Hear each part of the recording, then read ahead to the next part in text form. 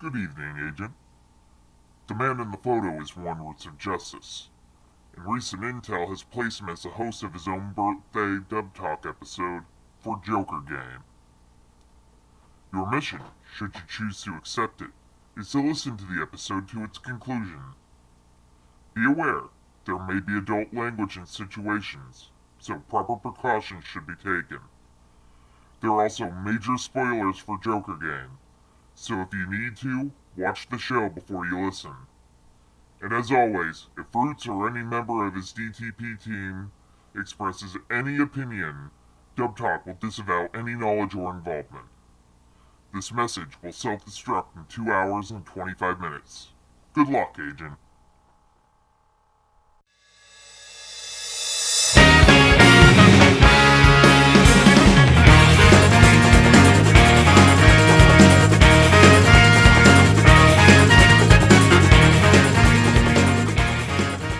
Hello, listeners, and welcome to a brand new episode of Dub Talk, a show where a bunch of nerds get together and talk about a recent dub or dub announcement.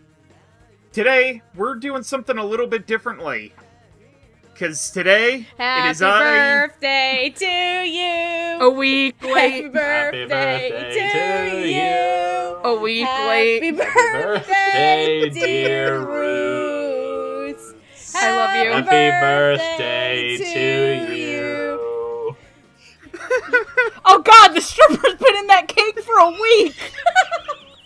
No! I think she's dead! Did you guys remember to poke holes in the cake? I wasn't Whoops. in charge of that, I'm sorry. It was Andrews in charge, and then he got distracted by, like, ogre tits. God damn it. Oh, I love this episode of Archer. we're not getting our deposit back on that cake, guys. Or the apartment. What do you mean we? We're not getting Andrew's deposit back on that Deposit cake. back. What do you mean we? But in any case, welcome to Dub Talk. I'm Roots of Justice, and today we're talking Joker Game. Yay! Because it's my birthday and I wanna. There's no Mark Hamill in any of these episodes. God damn it! I was promised Mark Hamill playing Kingdom Hearts 3 in this anime, and I got none of that. Your boyfriend lied to you, alright? Because he's dying in the back. Look what Just you like did. the hooker in that cake. I didn't say nothing. Oh god. Flowchart. But Did somebody say something? No. Are we gonna blame Andrew anyway? Yes. Well, we're off to a great start. Oh my god, he just sent me a message too. Fuck. Oh god. Anyway, Roots take over while I get Steph to read the mail.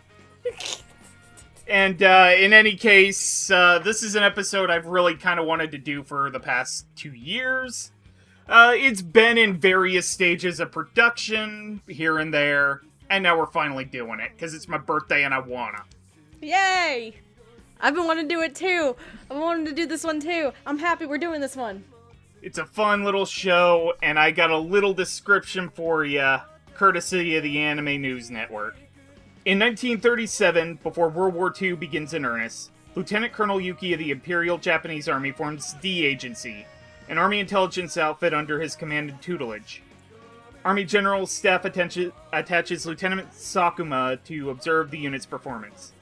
D Agency casts a wide net to find agents beyond Japanese military personnel, and Yuki establishes D Agency's tenets, which go against IJA doctrine. Don't kill, don't get killed, don't get captured. With this, Yuki trains a team of operatives who conduct missions against domestic and foreign powers. And somehow we just barely manage to slip by all of the nasty things Japan did in World War II. Yeah. It seems like it's partially, like, some of it's, like, some of the stories for this, because this is more of an episodic series, honestly. Some of it seems to take place in between wars. Yeah. Because, the narration at the beginning of each episode was saying, like, the spring or the winter of like 1937 or 1939, so it's kind of at in-between point. Yeah. Right, this is probably around the time Japan would have been at war with Manchuria and Russia. And... Yep. I think so. So for those of you who use anime as a history book, we are after Golden Kamuy, guys. You right? And sadly, the show has less food porn and dudes getting high off sea otter. Although it does have But rocket it's got abs. more dudes. It does have rockin' abs. It does have rather seductive voices. And at one point, the Third Reich shows up. Yes. It's true. It's true. So, however, because the show is, dubbed, we should probably talk about the people who made this one happen, shouldn't we? We Yeah. probably should. Be a good idea. We can try. We can try, and let's see how it goes. Alright, so first off, we have our ADR staff, and our director for this round is none other than Joel McDonald, who you would know from his directorial jobs on such shows as One Piece, Assassination Classroom, Dead Man Wonderland, and a whole lot of Initial D. So much Initial D. Gotta Including go the fast. including the the Pop Team Epic reference. Haha. No. He Oh didn't god, I forgot that was him! He didn't direct Thank that, you, by Chris the way, but that was George. great. Chris George, you beautiful bastard. And we have two scriptwriters for this show. First and foremost is Blair Rowan, who you would know from a couple episodes of Shiki, Blood Blockade Battlefront, Heavy Object, and Kato the Right Answer. And for episodes 3, 7, and I want to say 11, don't quote me on that, we have Clayton Browning, who you would know later on doing such shows as Gridman, Concrete Revolutio, Hanebod, and Kantai Collection. I'm gonna start things off with Amon. What did you think of the direction and scriptwriting? I was very happy with the direction and scriptwriting in this show. This show feels like something that, in terms of like anime dubbing, feels a little bit challenging in the sense this show it's not super over the top for certain values of over the top. There's not a lot of like flashy yelling or anything. The show's vibe is, if not strictly naturalistic, it's at least very grounded. This is not James Bond. It's more some post James Bond thing that's trying to be more realistic. It's a show Michael Caine would have been in if it were British and made in the 70s, basically. Ooh, Or something like he that. totally would. He totally would, actually. It's like, Ooh, no, yeah. it's like, no, it's not posh people who are fancy. It's some guy from Yorkshire, some other horrible part of the Midlands that no one actually likes. But I think even given that, I thought they did just a wonderful job of this. I thought, the casting was very strong throughout. I liked a lot of the performances. As we'll get to later, I had a little bit of a problem this show. I wasn't very good at remembering which character was which exactly. I could tell them apart. I could tell them apart if they were all in a room together, but a lot of times watching this, it was like, Oh, you did better than I did. It's like, I know this character wasn't the lead in the last episode. He's not going to be the lead in the next episode, but I'm not really sure who he is right now. But I thought these were all well cast in the sense that like I could tell them apart while they were one at a time. They were distinctly cast. I thought everyone was well performed. I thought Actually, I'm not going to comment on the accent work because, frankly, I'm not a good judge of how good accents are or aren't, but at least I didn't find any of them particularly, none of them seemed cheesy. It all seemed like, yes, this is a German person. I find this convincing, and it does not bother me or drag me out of the story. Yeah, I thought this was just, like, very strong all around. This is, it was a fun, slightly action-y drama show, and I thought they made a really good dub to complement that. Yeah, I was very happy. Okay, Steph? I'm gonna agree on a lot of points that Amon just said. I love the heck out of this show. I really do. It's it's weird. Oddly enough, when I was in high school, history was one of my favorite subjects, and for some reason, there were two time periods where I was like a frequent expert on. I couldn't tell you jack shit anymore, though. One was the Civil War, the other being World War II. And considering this is around that period of time, this was my jam. But a lot of it, because I watched, because if I remember correctly, this show, it was among one of the early simuldubs under the Crunchyroll partnership, but it was also dubbed after the show itself completed, if I'm correct. So, I watched the show itself in Japanese first, so I already had a handle on what was going on. And then going into the English, I got a lot more enjoyment out of it, because the script was pretty straightforward. It stuck pretty faithful with the original. And the casting choices, a lot of it's actually really, really interesting, because at that time, there were a decent chunk of actors that either weren't quite established yet, or didn't have a role quite like this before, quite yet. Some of them we'll probably get into in a little bit, but I actually did like some of the accent work in the show. I'm not gonna lie. Whether or not it's accurate or legit, I'm not gonna speak to that, because there's a lot of different accents in here. We have French, there's German, I don't even think there was Russian at any point, but British. There was British, you right, the one British character. Two British characters. Oh, I forgot there were two of them. My bad.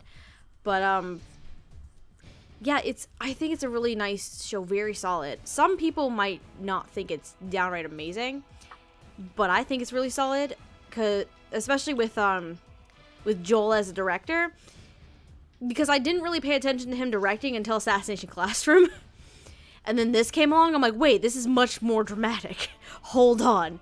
But, yeah, I really enjoy it. I also would run into the same problem as probably everybody else, where it's hard to tell these guys apart at times, which sucks. Early on, I wrote down the names of, like, during, the scene early on where, in episode 1, where, Sakuma decides to play poker with the other guys. Oh yeah, and they're all fucking with him. They're all fucking with him. But, Colonel Yuki comes in and he starts talking to these guys. He lists them off by name. So I was like, okay, this one is this one, this one is this one. And I wrote them down, and they're actors. So I knew in the future which ones they were. But some of them, when I watched the dub initially, I picked up on really quickly. Some of them I didn't. And then some of them I'm just like, who the fuck are you? But, yeah, I mean, I think it's very solid. I think aside from the part where it's very difficult to tell these guys apart sometimes, it's really solid. I also have another problem. Megan knows this very well. Oh, everybody sounds way too hot. Everybody sounds fucking hot. Like, World War Do me. I don't know why, but they did. Like, every single one sounded very, very suave and charismatic, and sometimes I hope sexy I hope you I'm don't like, cut that out, editor. I want that one to stay, and Steph missed it. No, I'm not editing this. No, but please tell me you heard what I said. No. Steph, do you want them to World War Do you? God damn it! And Andrew, no, hold on. Ring, ring, hello, Satan, is that you? No. To answer your question, Andrew, I love you. I'm sorry. Yes. I won't lie. I was like full blown, like, what the fuck? Ah, yes, she's finally ascended onto the plane of Andrew and I, horny on Maine. And it only took a cast of goddamn freaking Japanese spies for it to happen. What is going on with me? Oh my god. The spy who shagged Stephanie. God damn it. No, but like, I think it's mostly because it's part Search your feelings, you know it to be true. It's true. It is true, but no, like, I think part of it because these spies are trained in various fields, and probably, like, seduction is one of them. So it's very convincing to me, obviously to the point where I'm like, holy shit! But, at the end of the day, I think it's very solid. It's a very solid effort, for sure. Not extraordinary, not perfect, but it is a very solid effort. I'm done. Why, yes, Satan, I'll go pick up the flowers for Valentine's Day. Thank you, Satan. You are so kind. It's actually pronounced Satine. God damn it. Of course I'm sticking that joke in here.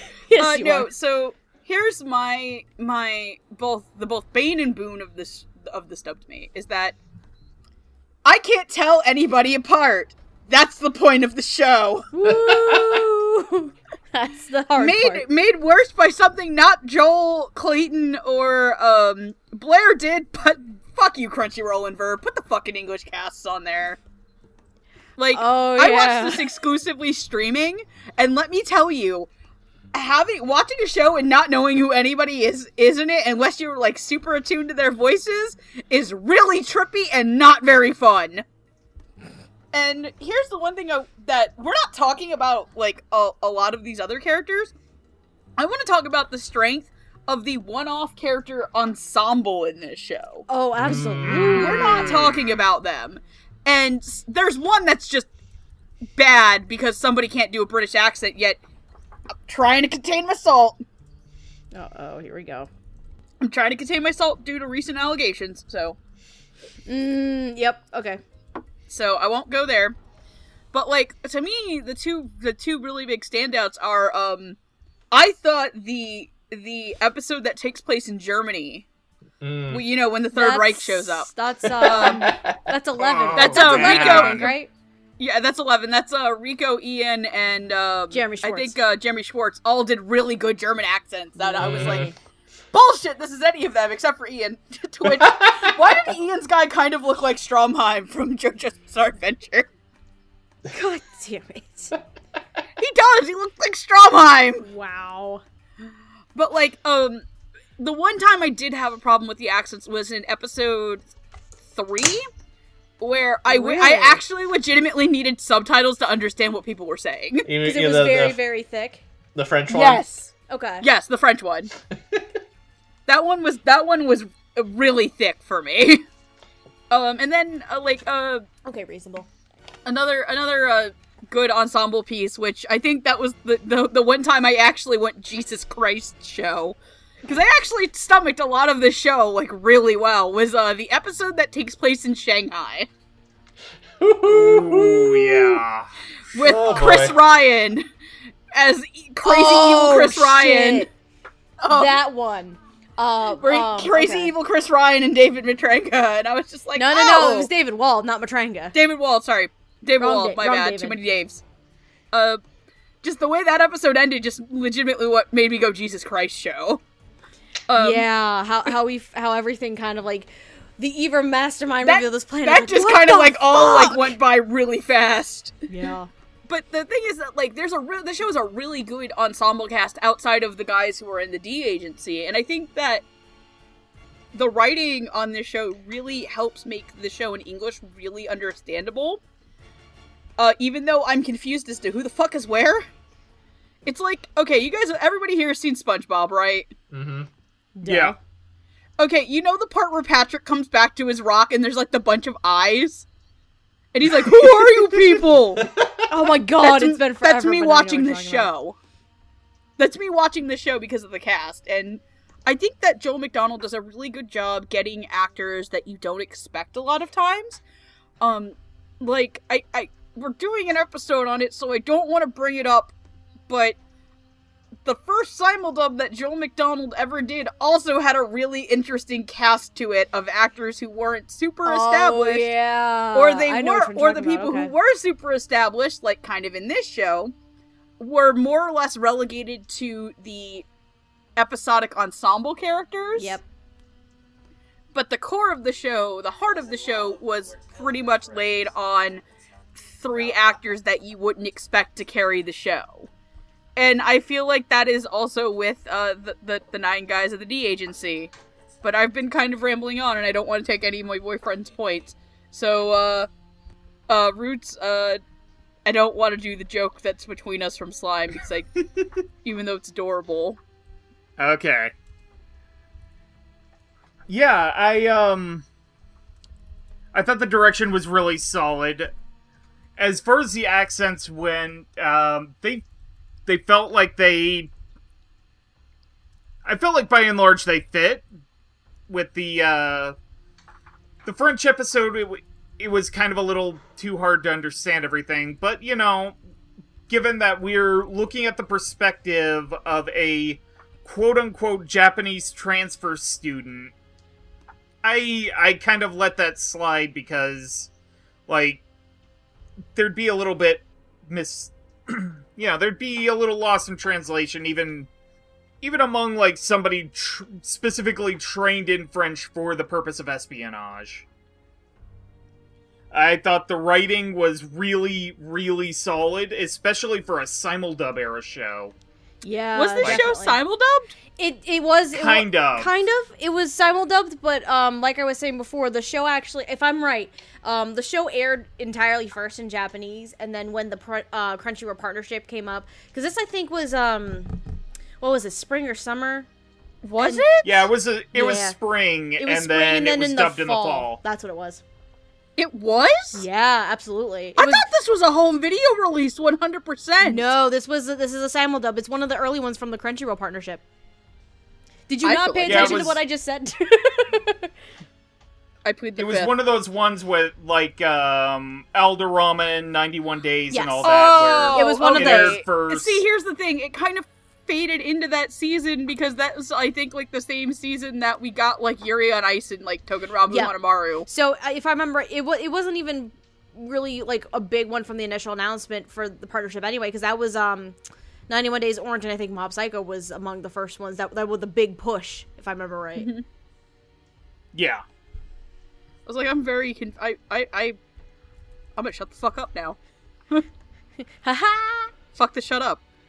Like, it was a really surprisingly heavy season. But in any case, this was, as far as I know, scripted and directed in the style of a simuldub. It would be really interesting to get some perspective on how Funimation handled the shows that had already aired in Japan, and they basically had everything in front of them and ready to go, and like, that'd be really interesting to hear about it, like a panel or something. Wink, wink. And as Megan was saying, the ensemble cast is incredibly strong. Like, Patrick Seitz in the first 2 episodes as the American businessman who's Weeaboo hiding man. secrets. That's Patrick his new Seitz, name, Weeaboo Weeaboo Man! Weeaboo Man! Where he's basically goading Lieutenant Sakuma into committing harakiri for intruding on his home, and that whole sequence That- was really good. And That evil grin. Oh my god. Y'all were looking at the evil grin. I was looking at Sakamo's abs, in which I could wash clothes on. He's a good washboard, that's for sure. It's like Karasuma from Assassination Classroom all Yes, over again. It is! Oh my god! Oh my god, the funniest part is oh no. Can I just say the joke now? Can I? You may. It's another Chris, that's the funniest part. There's a lot of Chris's, so which one is it? Find out next time on Dub Talk. Or find out in like 10 minutes. We'll insert Eric Andres. We'll be right back. God damn it.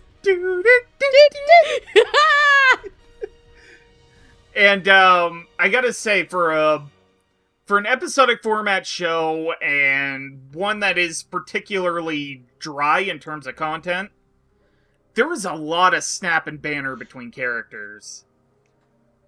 Like, there's a lot of sarcasm, there's a lot of, like, serious interrogation. It's great. There's a lot of character interactions, and a bunch of actors chewing scenery that you don't really get a chance to see really do that very much, even in, like, the shows that they're given even now.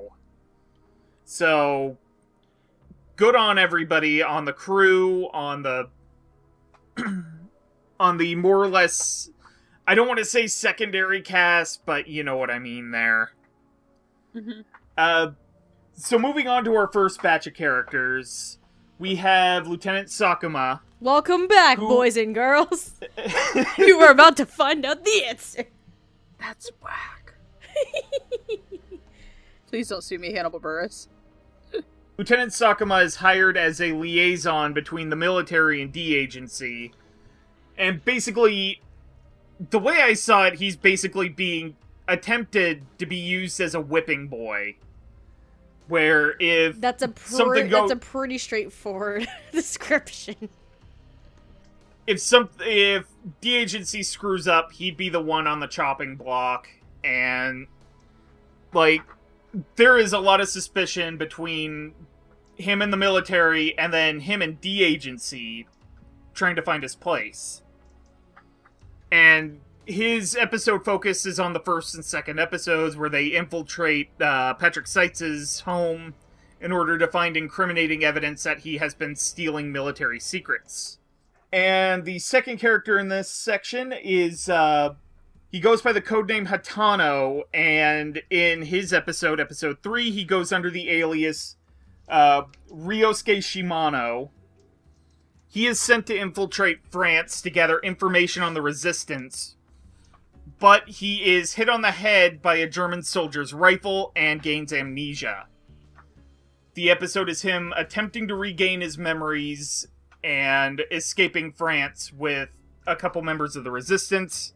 Things don't go very well, though. You know, as you do. Viva la resistance! I love this episode of South Park. So Lieutenant Sakuma is played by Christopher Waycamp, who you would know as Miles Edgeworth from the anime version of Ace Attorney. He is Shota Eraserhead Aizawa in the second and third seasons of My Hero Academia. He is Vilbal Koenig in Saga of Tanya the Evil. And he's Susumu Kodai in Space Battleship Yamato 2199 and 2202. Hell yeah. Yeah. Yep. Hatano is played by Dallas Reed, and you would know him. He has done a lot since Joker Game, like a lot of big name stuff, so stand by here. Yeah, I think Dallas is definitely one of the ones where he was slowly being established at that point. All he had been in was two really shitty light novel comedies. Yeah, like that and maybe one other thing at the time. What the fuck was it? It was the Show first me- episode. Yeah, show that's me- it. The show me an first sample? episode I was on. Yeah, the first episode where Alan's like, I'll volunteer for this. That's a horrible mistake. And now he's here forever. It could be worse. Your first episode could have been First Love Monster. Oof. At least he didn't do first. Yeah, I can't argue with that. But, he's been Zack in Angels of Death. He's been Asta in Black Clover. He's been Yusaku Suwa in All Out. And Yamato no Kami Yasusada in Yes, Kenran I taught you how Hanaharu. to say it right. Yes. I'm a proud girlfriend. And his girlfriend. I'm a is very not proud happy. girlfriend right now. I'm so I proud did that it! you I did did it this it. time! And Megan I just love you. splooged everywhere. Oh my god, no, you fucking garbage woman! Look here, I'm allowed to dunk on you sometimes. Well, Alright. I never. You love me, bitch. Well, this episode took a turn. When Let me be proud of him, bitch! You did it! Come on, could you tell us how you felt about our first two spies? when Steph dunks on Certainly. people, it just comes out of nowhere and it hits hard. Shot through the heart.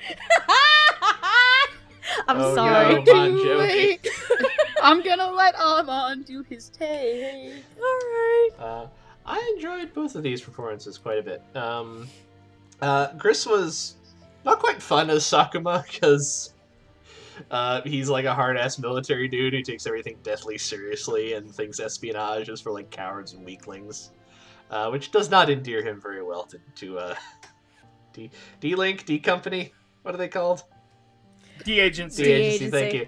Yeah, it doesn't endear him much to the other spies. But, you know, at the end, they they got his back a little bit. They're kind of happy to let him, twist and wind a little bit, but they'll help him out when push comes to shove.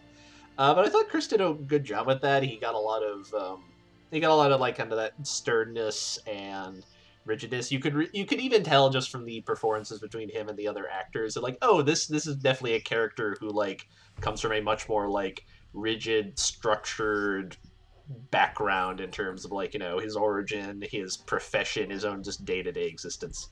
I thought they sold that very well in his performance, but I also like that they did show that the, if not softer side, at least kind of the lighter side, where like after he doesn't have to open up his guts in some guy's garden, he's like, all right, I like you guys, you're okay, you clearly know what you're doing, I'm okay backing you. So yeah, no, like I enjoyed that performance, even though he's sadly not in much of the show. Because does he show up again after the first 2 episodes? No, he doesn't. I think he shows up like maybe once, but Yeah, No. but like for like a line or two, maybe. No, Maybe. he doesn't show up at all. Okay. oh, That's a He's shame. done. He's there for 2 episodes. and everyone that's it. looks the same. I think out of all the D agency members, he's the only one who doesn't show up again. Yeah, because I think, like, the last episode is probably chronologically the first. I see. As That well. makes sense. No, I don't think so because so and so's character also shows up in the first 2 episodes. The person who's the main focus on episode 12. I don't know. It's hard to say. Oh, true. Considering how that episode ended, it's hard to say. But yes, Sakuma does not show up again. Yeah, well, that's a shame because I enjoyed Chris's performance a lot. He was Sakuma found dead in Miami. With damn it. Nico and Ike in the first of Ico Incarnation. And whatever we said was dead, found dead in Suritama, the Suritama episode. Ah, yes. Where was I? Dallas Reed, that's where I was. I also like Dallas. I cannot Dallas. Obviously, he's France. Speaking, he's supposed to be speaking French. He has a French accent. Like I said earlier, I'm not a particularly good judge of accents as far as accuracy goes, but I thought he did an admirable job at that. I wasn't bothered. I wasn't pulled out by it. He was definitely like I thought it was like acting shown through. And it was fun watching him play this character who's like, I know something, but I don't know what. Why do I know these things? Oh well. I don't want to get captured by the Germans, so I guess I'll throw in with these people for the time being until I can figure out what's going on. And he was just a lot of fun in that regard. It was fun kind of seeing those two sides. You get a little bit of kind of his actual personality and a little bit of the sort of unintended cover he falls into when he's like wandering around having amnesia. Side note, I like how even though the show is relatively serious, it still finds time to be like, hey, let's hit someone on the head and have them not remember who they are for an episode. That'll be fun. Because amnesia is fun, boys and girls. Exactly. But yeah, no, I enjoyed his performance. He sold me both as being like an actual spy and also being like some random ass student who got in over his head. And I thought he played both sides of that very well. So yeah, no, in total, like I enjoyed both of these performances. I thought they were quite good. Okay, Steph? Okay. Where do I start? Speak on your this? words, betrayal witch. Look, I had my moment where you could dunk on me, and now now I had to have a moment where I can dunk on you. It's fine. You dunk on me more times than I dunk on you anyway, so I have to have the occasional good ones. All right. So I don't even know where to start. I'm realizing Which one of them would you fuck first? I'm realizing some of the stupid notes that I wrote down. God damn it. Do you prefer them hefty or Twinkie stuff? See, this is what I mean by she dunks on me more than I dunk on her. I'm gonna start with Dallas. Let's see. What I find very interesting with Dallas's character is there's definitely two sides. I'm mainly focusing on episode 3 here. There are two sides for him that he does have to portray. You have that exchange student person who's like, I don't know what's going on. Like, I'm surprised by everything. What's going on? I don't remember anything. And then what's really great and what comes out quite a bit is the inner voice that he has. It's like, don't tell anything. Don't say anything. Don't give it away to the enemy. Like, all this stuff. And it's like, can be like kind of dark and menacing when he goes into those little moments. It's really actually really good. It's and here's the stupid fucking note that I wrote. Despite it being a thick accent, this is the exact words I wrote and why I was laughing so hard. Dallas with a French accent, sign me up. Okay, Gigi. I'm turning into Gigi tonight. What is this? No, but Steph, can I make a recommendation? What? Next time you're on the internet, don't look up any photos of Toshiro Mifune wearing a nice suit when he was young. Your head may explode. Because this is sounding like a type forming. I'm gonna be honest here. I'm sorry. Whoops. But Also, don't look up any photos of Mads Mikkelsen. It might do the same thing. Look here, I don't care if you're a man or a woman. Everyone wants Mad Mikkelsen. That's true. Now that I've interrupted your point, go on. Yes. Thanks for that. No, I mean, I think what surprised me most about Dallas's performance is because of the fact that he wasn't really established at that point in time. So he was in the more comedic, dopey kind of stuff at that point, and then all of a sudden, serious role. I'm like, whoa, holy crap! Like, that was the point when I first watched the show where I was like, oh, this guy is an actor. Like, he's good. Like, he actually has some he has talent in there. Like, he can go very far with this, and which is something I can really appreciate. And going back and visiting this show again, I completely forgot that Dallas did a French accent, a rather thick French accent. And I think it worked really well. Again, as someone who doesn't speak French fluently, I wouldn't know if it's accurate, but I think it works really well. I enjoyed the performance a lot for that episode, and the duality that he has to play with the amnesia-ridden kid versus the spy who's just like, nah, man, don't say nothing. As for Chris and the Sakuma's goddamn abs that Megan loves so much. They're very nice abs. Strangely enough, this is the first role that I ever heard, I think, him in, that I really noticed him, strangely enough, because I didn't see Laughing Under the Clouds. But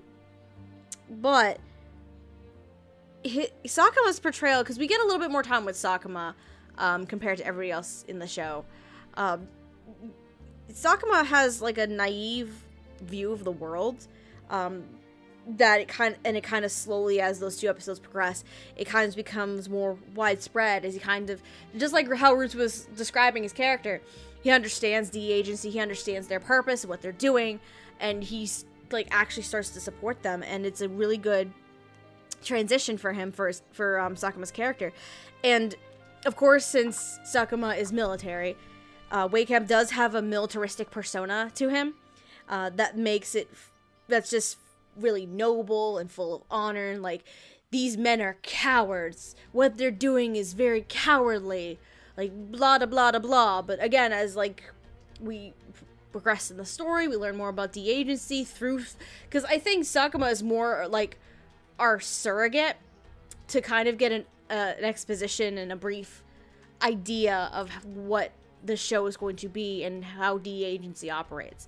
So as that surrogate in particular, I think he does very well. And it's very interesting to see his character transition in those two episodes. It's just kind of sad because I going into the show, way back when, I thought Sakuma was going to be the lead character. And a lot of the key art made it look like he was going to be the lead character, but he's not. Which is a very huge misdirection on Japan's part for advertising it like that. But, overall, like, I do wish that Sakuma had more of a role in the show, but considering what we got, I enjoyed Chris's performance very, very much. And it was, for me at least, a really good introduction into such a fantastic actor. I'm done. All right, Megan? I, for one, would like to worship at the Church of Sakamo's abs. Why am I not surprised? I'm sorry, he's like, I'm like sitting there watching the first episode, and I was like, yeah, okay, the second episode opens with him just like in the yard on his knees, jacking open. I'm like, okay, hello. And then you realize what my main problem is. I actually never had that problem the entire Why show. is it me? Why? Because I've become immune thanks to Token Rambo. God damn it. I've gained immunity. God. Everyone has the one show, and clearly Joker Game is me. Have we ever actually found the one show for me where I think everybody sounds really attractive? It's not Token Rambo. It's not, because half of them play children. Oh, you're right. I don't think we... Oh, I don't know. We'd have to... In the words of the fairy tale bloopers, I'm not 18! We'd have to find that. Now it's our new life goal, figuring out Megan's... We're just gonna... Apparently, like, okay, like, weird side tangent. Apparently Jet is, like, super surprised I've never watched Psycho-Pass before. Wait, what? Yeah, I've never seen Psycho-Pass. What is wrong with you? And he's like, Megan, I'm really surprised you've never watched Psycho-Pass. Shoko Makishima was made for you. Yeah. Oh god, Makishima. Oh no. Oh, Makishima. Oh no. They're like, Megan, you would be really thirsty for Makishima. You would. And then I was talking to Andrew about that. He's like, no, you wouldn't. You'd be hot for Josh's character. I can see both ways. Like, it is very much a boot show. It is. Apparently, the goal of Dub Talk is to get Megan to sit through both K-Project and Psycho-Pass now to see which one I'd fuck. I want to... Oh my god, can we do a Psycho-Pass episode, please? I'll be the test dummy for Psycho-Pass. Anyway, I'll back to do my it. point. I'm gonna do it, man. Speaking of Psycho-Pass, that has Alex Organ in it. Know who voice matches for Alex Organ? Christopher Wakehamp. Haha! Segue! No, I enjoy Christopher Wakehamp as Sakamo. I think this is one of those characters, like, he's actually one of the people I knew who he was. I was like, yep, that's Chris Wakehamp. I'm like, that is somewhere between, Aizawa and Tenka, so I know who that is. And I liked it. I liked how he was the very cynical one. I like when he gets upset about being in the Joker game. And he's talking to Redacted, and he's like, what the fuck? And they're like, oh, come on, bro, it's just a game. He's like, no, you are awful people! I mean, wouldn't you be mad too if they were? Yes, I fucking with would. you? And then and then Yuki comes in and he's like, stop being a little bitch. These are my terms, not the terms of the Yuki show. is my favorite fucking character. I'm sorry, he is. Yuki is far too old for any of this shit. He's far too old. He needs to fucking retire. He's done with your bullshit. He's the, have you guys ever seen the really bad fan subs of I think the second Code Geass Season 2 opening? No. Just Lieutenant Yuki's face where it says, not this shit again. For like the 5 people who get that reference. I do. Oh my god. I genuinely enjoyed Christopher Wakehamp as Yuki. I'm also really mad that he didn't show up in the show again, because I would have much preferred to have him come back in, because I liked his voice. That's bullshit. That's not Dallas Reed. I refuse to accept that that's Dallas Reed. Hello, I Dallas had no Reed. idea. I think I got through like 5 episodes, and I had to ask, I'm like, so who is in episode 3? Was that Redacted? Like, no, Megan, that was Dallas. I'm like, you're a liar. You And the thing is, like, it is like, even when he's menacing, it's a lot in the same range as Yasusada, but it's Yasusada with a really thick accent to me. But it's really good. And I was super surprised because you only kind of really see him with like the schoolboy, mostly the schoolboy persona, and at the very end, like, him coming to terms with the fact that he's going to have to leave France, and it's very, like, a very subdued monologue where you don't hear any, like, super inflection in his emotionality. But I feel like in episode 12, he was kind of a little dickbag.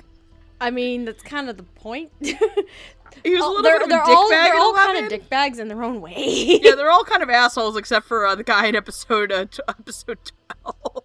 You right?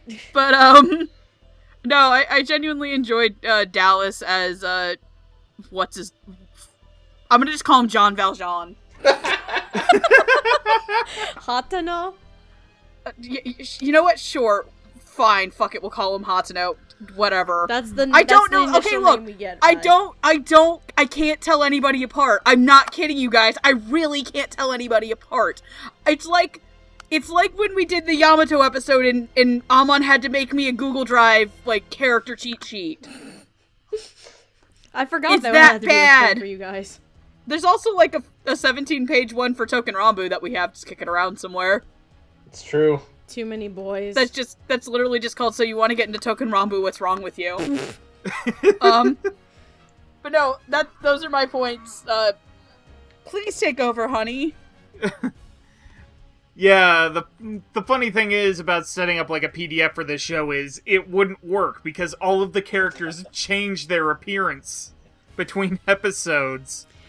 Oh my order to god, the conceal- most jarring one is gonna. Oh, is he? Are we talking about him next? We are, aren't Like- we? Oh, yo. Oh, The next one's Oh gonna yeah, be a I know that bitch. Dallas put I think what was it like the part where I think the three French people are Morgan Garrett, Brandon McGinnis, and Tatum, Yes. Yeah. and they're explaining how he changed his appearance, and I'm like, what the fuck? Like cosmetic lenses, he stuffed cotton into his mouth to make his face look rounder. Like it's all this clever little stuff, but like if I were to have done like an entire PDF, I would have had to the picture of the character on for like episode 1 and 2 and then the episode they show up. That would have been fun. But anyway, let's start with Dallas Reed's Hatano. I really like the fact that he's sort of like his outer voice is basically the French accent throughout the entire episode, even in his opening monologue at the very beginning of the opening credits. Yeah, I forgot that was a thing. He does use the accent during the opening narration. I forgot. But then in all of the moments of where it's his subconscious speaking to him to basically bringing his training back up to the surface, like it's all like regular. It's all his regular speaking voice, and I thought that was like a really clever touch. Basically reconnecting him to his training at D Agency. I thought that was really cool. And Chris Waycamp's Lieutenant Sakuma, I really like the sort of naivete he shows at the very beginning of episode 1. Actually, pretty much throughout, until he basically gets played to the point he's forced to commit harakiri in this guy's garden. And then he realizes, oh, I'm just gonna play the military officer supervising me back. And does a bunch of stuff that an MP wouldn't necessarily think of. Military police officer, sorry, I should have explained the MP acronym. But, like, searching behind the photo of the Emperor in the guy's house, because that's not something a military police officer would think to look. But he gets really clever, and then he does a few things at the end of the episode to show up his superior officer, who throws this huge hissy fit at the end of episode 2. That was just absolutely satisfying, because the guy is just... got what he deserved. The guy is just a greasy shit weasel the Oh. entire episode, and it's just the most satisfying thing watching him lose his shit. Both performances were just really great, and like Chris Waycamp gives Sakuma a really nice sense of duty and honor to him, even though he's pretty much got to shed that by the end. And Dallas Reed also did a really good job, even though, you know, the accent works maybe a hair on the heavy side, but they are sort of going for a more sense of realism. So I'm not gonna take like very many points off for that. So Dallas, Chris, you both did great. Thumbs up. Okay, so moving on, we have Agent Fukumoto from episode 4. This is the episode in Shanghai with with 2 military police personnel investigating a series of bombings. This one. And then The episode that literally ends in Jesus Christ show. Yeah. he goes under the alias Hajime Shizuka, or Shozuka, sorry. And he's basically a reporter for a skeevy newspaper who's feeding the underling of the MP guy information that basically leads to the MP superior basically responsible for a lot of not great stuff. Let's just Yeah, and then it say. also gets into a part that's actually like one of the other parts that like genuinely made me uncomfortable about the And show. by not a lot of great stuff. I mean, drug trafficking, Human trafficking. human trafficking, bombing his own fucking place, and killing people in the process. He's not a nice man. Yeah. No, And Chris not. Ryan's like, come at me, bro. What are you gonna do? Shoot me? God. What are you Joke's gonna on do? him. Shoot me! Last words of man who was shot. And then next up we have Agent Kaminaga, who goes under the name Kazuto Izawa. He was stationed in London. He got himself captured, The slut! and basically like attempts in any way, shape, or form to get out of the facility he is trapped in before he gives too much information away to the people trying to interrogate him. So Fukumoto is played by a man named Jared Warren. He really doesn't have a lot of anime credits to his name, just a few characters in One Piece.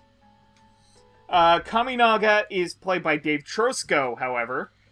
You would know him as President Mike in the 2nd and 3rd seasons of My Hero Academia. He's Georgie Popovich in Yuri on Ice. Gurney Evanescence on ice. Jinose in Seraph of the End. And Ronaldo in 91 Days. So, Amon, why don't you start us off? I thought these are both another strong pair of performances. I thought Jared was a lot of fun. I thought he did a good job playing this kind of slightly morally unclear reporter dude. Like I feel like he spent a lot of the episode kind of wondering what's his angle, partially because like you're not in his head for most of the episode. You're in the head of this military police guy who's doing this investigation and just going slowly more horrified as he just learns more and more things that he did not want to find out about certain people. But he was a lot of fun, just kind of, egging him on and giving these little tidbits of information and sort of poking him in the right direction without trying to be too obvious about it. I'm also not super familiar with Jared's other work, but I thought he did a wonderful job in that regard. In that respect, he was a lot of fun. He's another there's a lot of actors in here who I kind of wish had more opportunities to show up, and given that. Unlike some of the other ones I haven't heard Jared as much. I would appreciate hearing him. I would have liked to hear him more, just because I thought he was fun in that role. But I really liked Dave's performance. I thought he was really great in that episode. I think I think that might be one of my. I don't know what's my favorite, but that was definitely one of the highlight episodes for me. I thought. I just thought it was this nice little. Weird mystery bit where he's just stuck in this build. It's Die Hard with fewer guns, and I can appreciate that. But it is. He has to escape the building. That's the plot of Die Hard. Oh my god, you're not wrong. Shit. I have a machine gun. Ho, ho, ho. Does this make my Joker God. Game a Christmas anime? I mean, we are recording this in the middle of winter, so It is snowing outside, so. For you, it folks, is not for It me. is I'm currently safe. snowing. You chose to live down there. Yeah, it's currently snowing outside. But I just thought he did a wonderful job playing. I mean, I kind of play this character who alternatively seems very broken down, but then turns out that's just an act, and he's actually been plotting how to get out of here the entire time, and he tries to enact his plan, and it turns out that his information was flawed, and he has to think on the fly. And he does a wonderful job, like, just embodying this character. Especially because, like, obviously there are other characters in this particular episode, but everything's set from his point of view that I feel he has to do a lot of the heavy lifting as far as making the episode work. And he was just a lot of fun to listen to, and he did his inner monologues very well, which I feel like in this show is very important, because there is a fair amount that's just kind of the lead character kind of talking to you, the audience are talking to themselves. And he was just very strong on that aspect as well. He was a lot of fun. I think that is part of the reason why I ended up enjoying that episode so much. He was very good. And I'm done. All right. Steph? I'm gonna start with Jared too, because this is one of the few times where I didn't know which character he was, or which one it was during the episode. But that's probably also because a lot at this point, it's been a few years, and I've obviously like learned some of these actors' ranges by this point. Jared's is one I'm obviously not familiar with because he hasn't done a lot, but it just kind of makes it hard to judge the performance because he doesn't actually do a lot. The main character in that episode really is David Walt. Pretty much, yeah. That's the drawback, and which kind of sucks because from what I heard of Jared, I really enjoyed it. I just really wish he got to do more. Like, I would have loved to see more of like the skeevy newspaper reporter and all this fun stuff that he was doing and investigating. I would have loved it. But for what it is and for what we got, I did enjoy it a lot. As for Dave Trosko, Dave is really interesting because his character is really the only one, or one of the only ones I should say. There's another one who kind of goes through something, but this is the only character that actually like gets tortured. Like, and interrogated for shit, basically. And so, the tough thing for Dave is that he has to stay cool under pressure. And what's great is he, throughout the episode, he retains his cunning and his integrity. In terms of, like, keeping his cool, trying not to reveal too many secrets. And also, like, at the same time, like, pretending to play into the British's hands. It's a very fun and compelling episode because he's just always keeping an eye out on things like what's the best escape route, what if I did this, or X, Y, and Z, or A, B, and C. But he still remains cool under pressure despite all the stuff he's going through, and I really enjoy that episode a lot because I think it shows a good amount of Dave's range in that performance, that one episode, and how he can really be a solid dramatic actor if he really wants to be. So I enjoyed both of these performances. The downside is because I'm not familiar with Jared Warren's range, he's the one I couldn't pick up on really. But it's also the downside of, hey, so this character only has like two scenes in this entire episode, and then we never deal with him again. So it's a crapshoot, unfortunately, in that one. But I did enjoy Dave Trosko quite a bit, and the storyline that he got to go through. It was a lot of fun to me. Okay. Guess I'm gonna get Jared out of the way first. You did good, guy. You did good. Again, like, the real stars of that episode were David Wald and Chris Ryan. Holy shit, Chris Ryan. We didn't know you could play psychopath. But Dave, now that I could talk about. So I'd like to call Dave's character codename Slut. Because I think one of the things that they catch him on is him being like, hey, baby, did you know I'm a spy? No, that's supposed to be Lieutenant Yuki, I think. Oh, is it? Am I right? Like, someone sold him out, and I think was that what that audio was supposed to be? It's been like a week since I've seen this episode. Whatever. Anyway, your Dave. Point. I love getting to hear Dave Trosko in shows because a lot of times when you get to hear Dave Trosko and stuff, it's like Present Mike and Gurren. So when you get to hear him play younger characters, I was like, oh, okay, I know who this reminds me of, but he's just a lot more sleazier than that character. But I can't say who it is, because Steph hasn't watched the show yet. Whoops. Yet. We're fixing that within the next coming months. I know, we are. So I genuinely enjoyed getting to hear this, and I thought Dave Trosko is probably one of my favorite performances in the show, especially when he's like, haha, I'm free, oh shit. I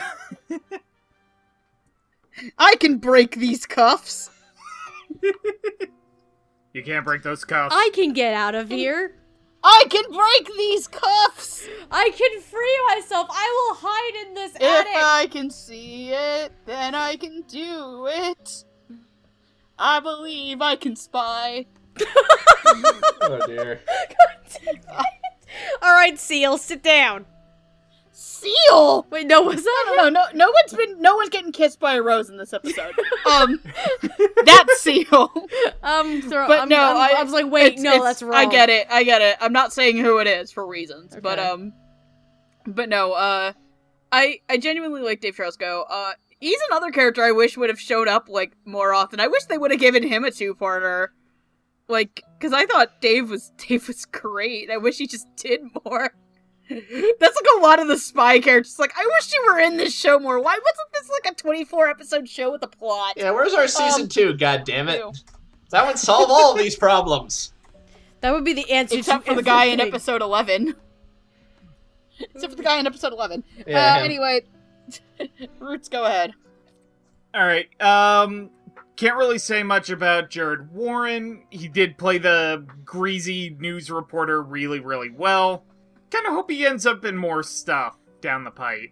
But, Dave Trosko, I like that he was sort of the schmoozy barfly until he ended up getting caught and, like, then the interior monologue rebooting his training kicks in and, like, he's round about the facility. Oh god, I'm dealing with a British spy master. None of this is actually true. The layout of the building I've seen, the clues laid out. He knew this from the beginning. Like, I thought that was a really good cat and mouse game throughout the episode. It was really fun. And Dave Trosko did a really good job kind of playing that cornered rat character really well. So, kudos on the both of you. Did a really good job. Unfortunately, like, for both characters, it was kind of a situation where just not a lot to talk about either, and I really wish they had more to do. But, you know, it is what it is. Performances were good nonetheless. So moving on, we have Agent Tazaki, and I don't think he actually got an alias in the show. No, But, I don't think he did. And if he did, it was never mentioned in the episode. Right. His job was basically to relay a message to fellow operatives down a rail line, and he basically had to grab a newspaper off of somebody else that had an encoded message on it, and he enlisted 3 little kids to help him. Start them while they're young, boys and girls.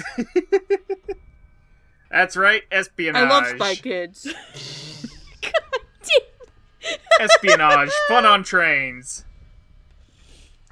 And then we have Amari, who goes under the alias Utsumi Asano. He is on a cruise ship in the Pacific, trying to prevent a notorious British codebreaker from entering Japanese shores. Guy ends up dead. And he has to basically has to solve the murder so as to not reveal the fact that he is a spy. Which is, you know, fun maritime activities, ladies and gentlemen. When you're on your vacation or trip to Honolulu, Hawaii, boys and girls, murder is the greatest pastime. Man, these cruise excursions are getting weirder every day. I know, right? They had the right idea back then. Man, Sometimes you just go a little too ham at the open bar. Oh no. Cyanide on the rocks.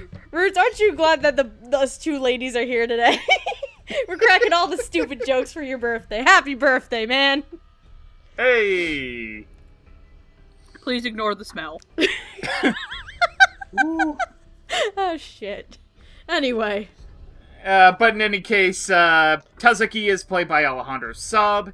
You would know Alejandro Saab as Kai Musashikai in Animegatories, Gakuto Kase in Gamers, Junya Nokajo in Hyoka, and Uno in Nambaka.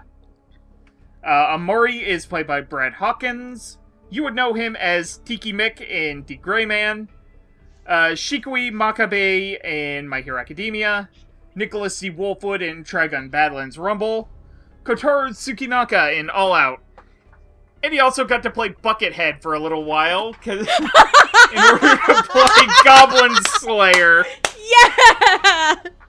Go, go, Goblin Slayer! Go, go, Buckethead. There you go, editor. I slipped in a segue for you to get that picture in there. I'm on cackles evilly in the corner. Honey, I love you. By the way, it's not Tiki Mick, it's Tiki Miki. Tiki me. Okay. Because the Gray Man makes a whole none of sense. Welcome see. to D-Gray Man. Look, I don't even, look, Alan Walker's like Sora from Kingdom Hearts. He doesn't have his own body. He might as well be an apartment complex for others.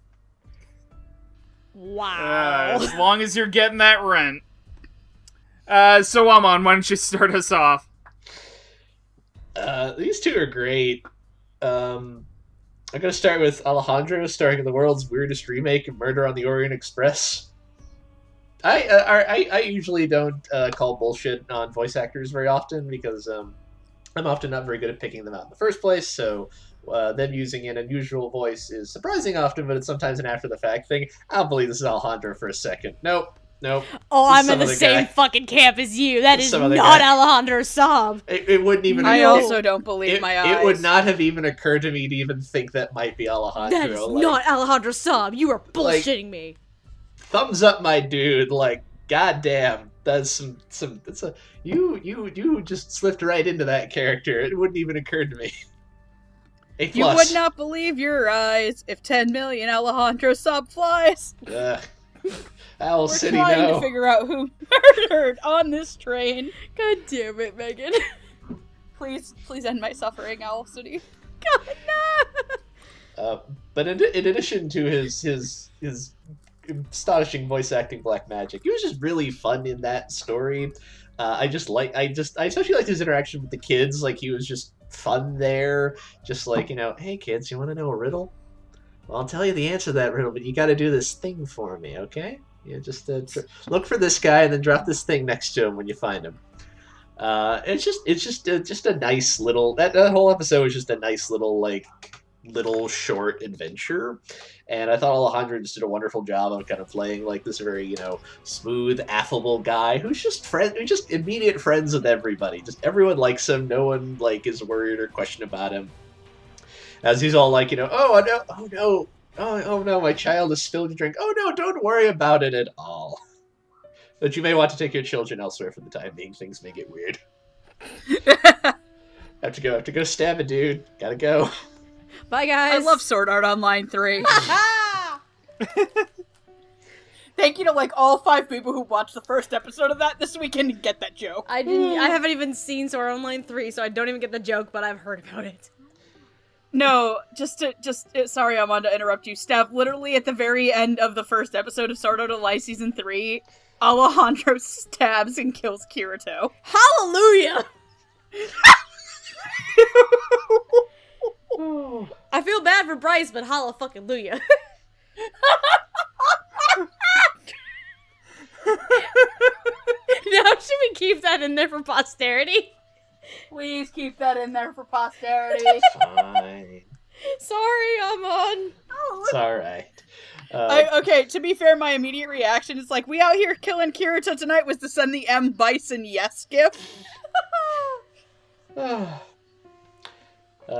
So anyways, Alejandro was just really he's really good in that episode. I enjoyed him a lot. Brad was similarly fun. I'm right, for one, espionage on a cruise ship is clearly a grossly underdeveloped subgenre. Get on that, writers of the world. Make more of that. This is great. I enjoyed his performance a lot. I just kind of liked his sort of cheerful cockiness a lot of the time, especially when he like actually meets the Codebreaker and is like, yeah, no, I figured out it was you pretty easily, actually, and here's how. I'm gonna walk you through this, you dope. You're not as smart as you think you are. He was just Nice try, Mark Stoddard. yeah, right. It was just a lot of fun between like that and like, you know, stuff with the dog and figuring out this mystery that's of, you know, who killed this person. It's just nice bit. I also liked his interaction with the little girl. You know, like, you know, oh, let me show you the dolphins while your mother composes herself. Let me look at the dolphins while your mother gets arrested. That one's a little less fun, but it's still cute. Yeah, these are just both like very just nice performances. They felt like very good showcases for both of these actors. They're just good solid writing and acting and direction all around. I was A+. Good stuff. Nice. Steph? Okay. I'm sorry, that's not Alejandro Sal. I'm still gonna be going on this. I didn't believe it then. I don't fucking believe it now. Even after I have familiarity with his range. That is not Alejandro Sal. Holy shit. Sorry, I had to get that out of the way. God. But it's I really like Tonzaki as a character because this is one of the characters that has in this show. This is one of the agents that has probably the most charm and charisma to him, almost to an extent where he's kind of suave, if that makes sense, because he's just so cunning and just so cool, and he just has a lot of guts to him, all the while still remaining, like, keeping this persona and just like, hey kids, do you want to see a dead body? You're not wrong. He's like, hey kids, you want to help me with want to be a murder accomplice? Like he can charm the pants off of you, and then you just do whatever the fuck he wants, even if it's a little see child. A dead body? But yeah, like I love Spy Kids 5. but yeah, like this is one of those instances where I call bullshit. That's not Alejandro Saab. Like, you can't tell me it is. Like, I don't even believe the credits or Alejandro Saab himself at this stage. That's not Alejandro Saab. And I mean, what's interesting, because again, when I first watched it, Alejandro Saab wasn't quite established as a voice actor yet. So I didn't even know who the hell it was who was voicing this character at the time. I had no clue. But going back and watching it, I'm like, was Gamers before or after this? After. Much after. Much after. Was this one of the first, like, shows he had, like, a lead in? Not a big lead. I think officially the first show where he got a lead was Akiba's Trip. I think it was like a few months later, if I'm right. Maybe. But, no, but like, it's a really interesting character because, yeah, Tanizaki is probably, to me anyway, he's probably the only spy that has a lot of charisma to him. Like, this suave, debonair kind of guy, and it just works very, very well. And it's because we've heard Alejandro be very, very goofy. If we're speaking of Akiba's Trip, we've heard him go complete balls to the wall nuts. We haven't really heard him that much, or often, if anything, as a charismatic, charming, suave individual. This is one of those few times where he is. And it just works very, very well in a dramatic role, and I really, really love it, and I appreciate that. As for Brad Hawkins, this is probably the first time I ever really heard him in anything and really paid attention to him.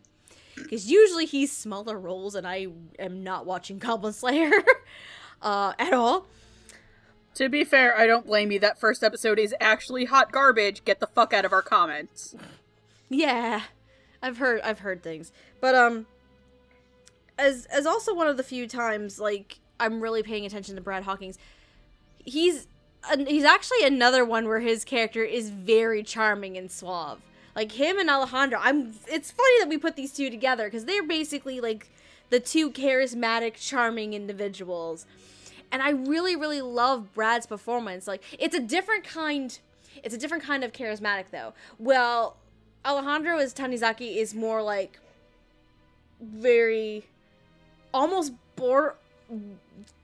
choice of words. This is gonna kick my ass if I do this. It's borderline seductive to a point for Alejandro, okay?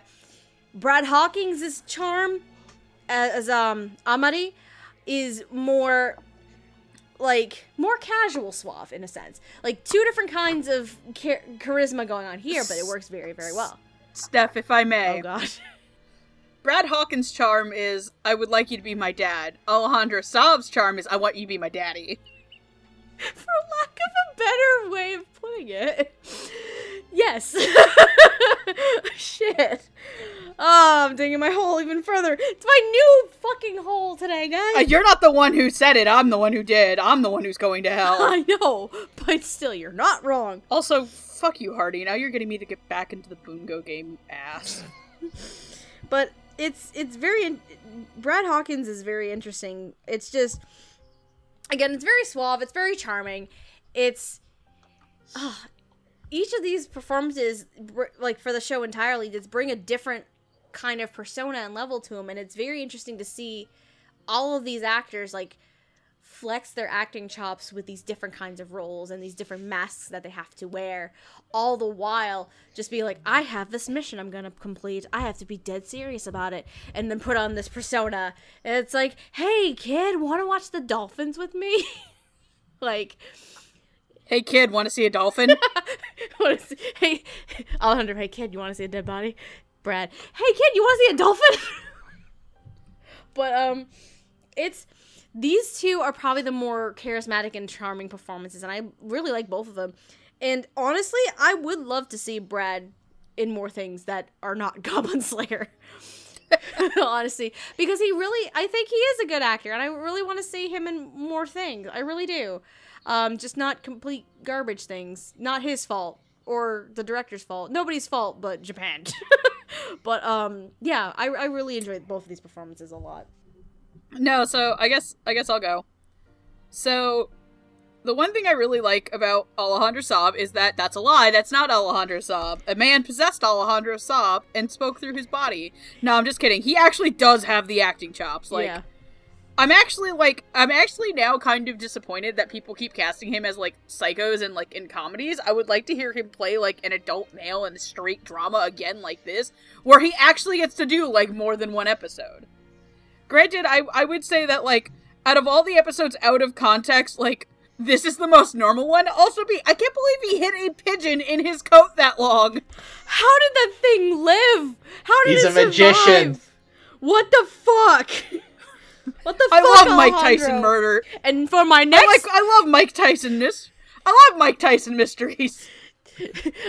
As long as he doesn't go Ozzy Osbourne on it, we're good. No, Mike Tyson doesn't bite off pigeons' heads. Steph, he just has a bunch of pigeons. That's why I said, so long as he doesn't go Ozzy Osbourne on us. That was a bat, not a pigeon. Close enough. Shut up. No. Shut your mouth. Bats are not birds. Bats are mammals. I feel I should point out that Ozzy Osbourne has been the head off of both. Ha! Win. Thank you, Amon. Fuck you and your dusty old song, skeleton man. He's a weird man, that Osborne. He's a weird man. He's done a lot of drugs. I don't know how I come back from that. You don't. You fucking don't. I fucked up.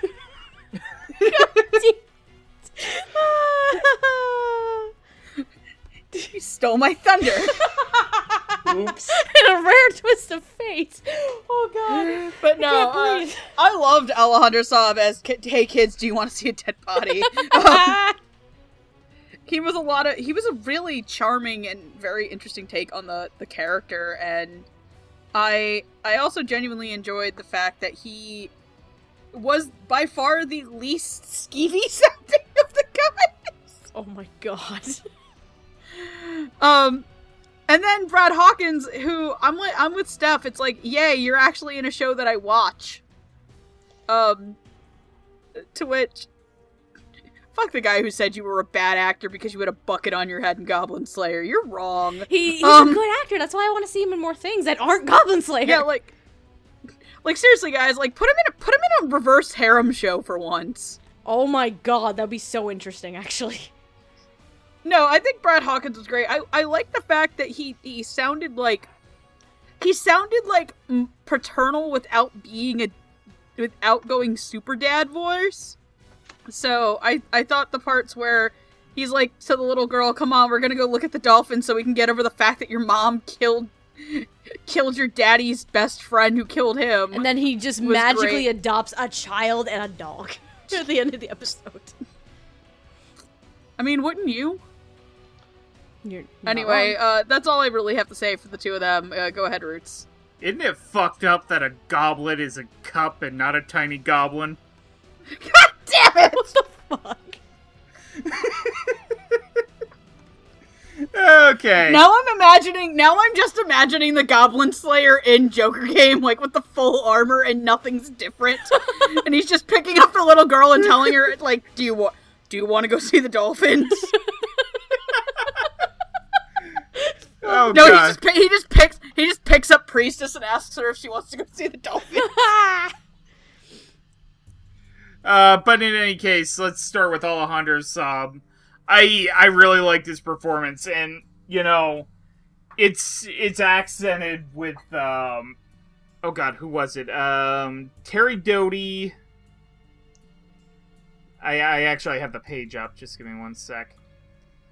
It's like, is it the normal little boy squad at Funimation? It's Terry Doty, Marissa Lenti, and Kate Oxley, who play the three little boys. What? One of them was Marissa Lenti? I didn't know that. Apparently, I couldn't tell. they're listed as Boy A, Boy B, and Boy C, so Damn, I'm assuming okay. that's them. I could pick up on Terry, but I didn't pick up on the other two, actually. Like, I could pick up on Terry, I didn't pick up the other two. But yeah, the three of them did a really good job as the little boys, and I like how Alejandro just kind of has this older brotherly quality to them, and like throughout the little game they played, it's really nice. And Brad Hawkins, like that was a really good episode, and he had some really good interactions with Mark Stoddard, and I want to say Colleen Klinkenbeard. yes. Yeah, I think that was Colleen. It's Colleen and the little Yeah. girl is Bryn, if I remember correctly. It's kind of a shame that we're not really talking about the ancillary characters all that much, but yeah, these two episodes were kind of like episode 4. They kind of revolved around the secondary cast a little more, and both actors did a really good job of playing against everyone around them. They were fun little vignettes. I really liked them.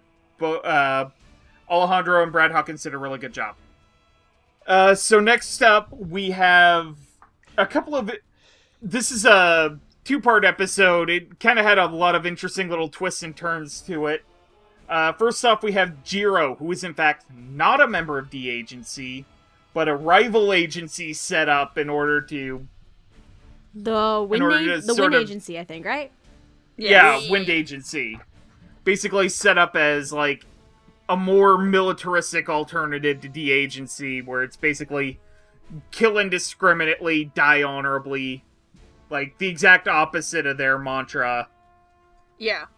And Jiro is one of the guys who's trying to get recruited into the organization.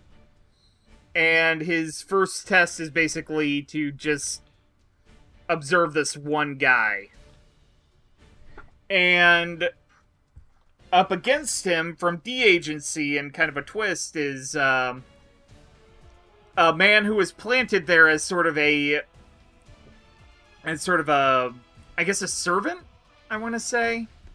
Servant to the house. There's an actual term they used. I can't remember it, but yeah.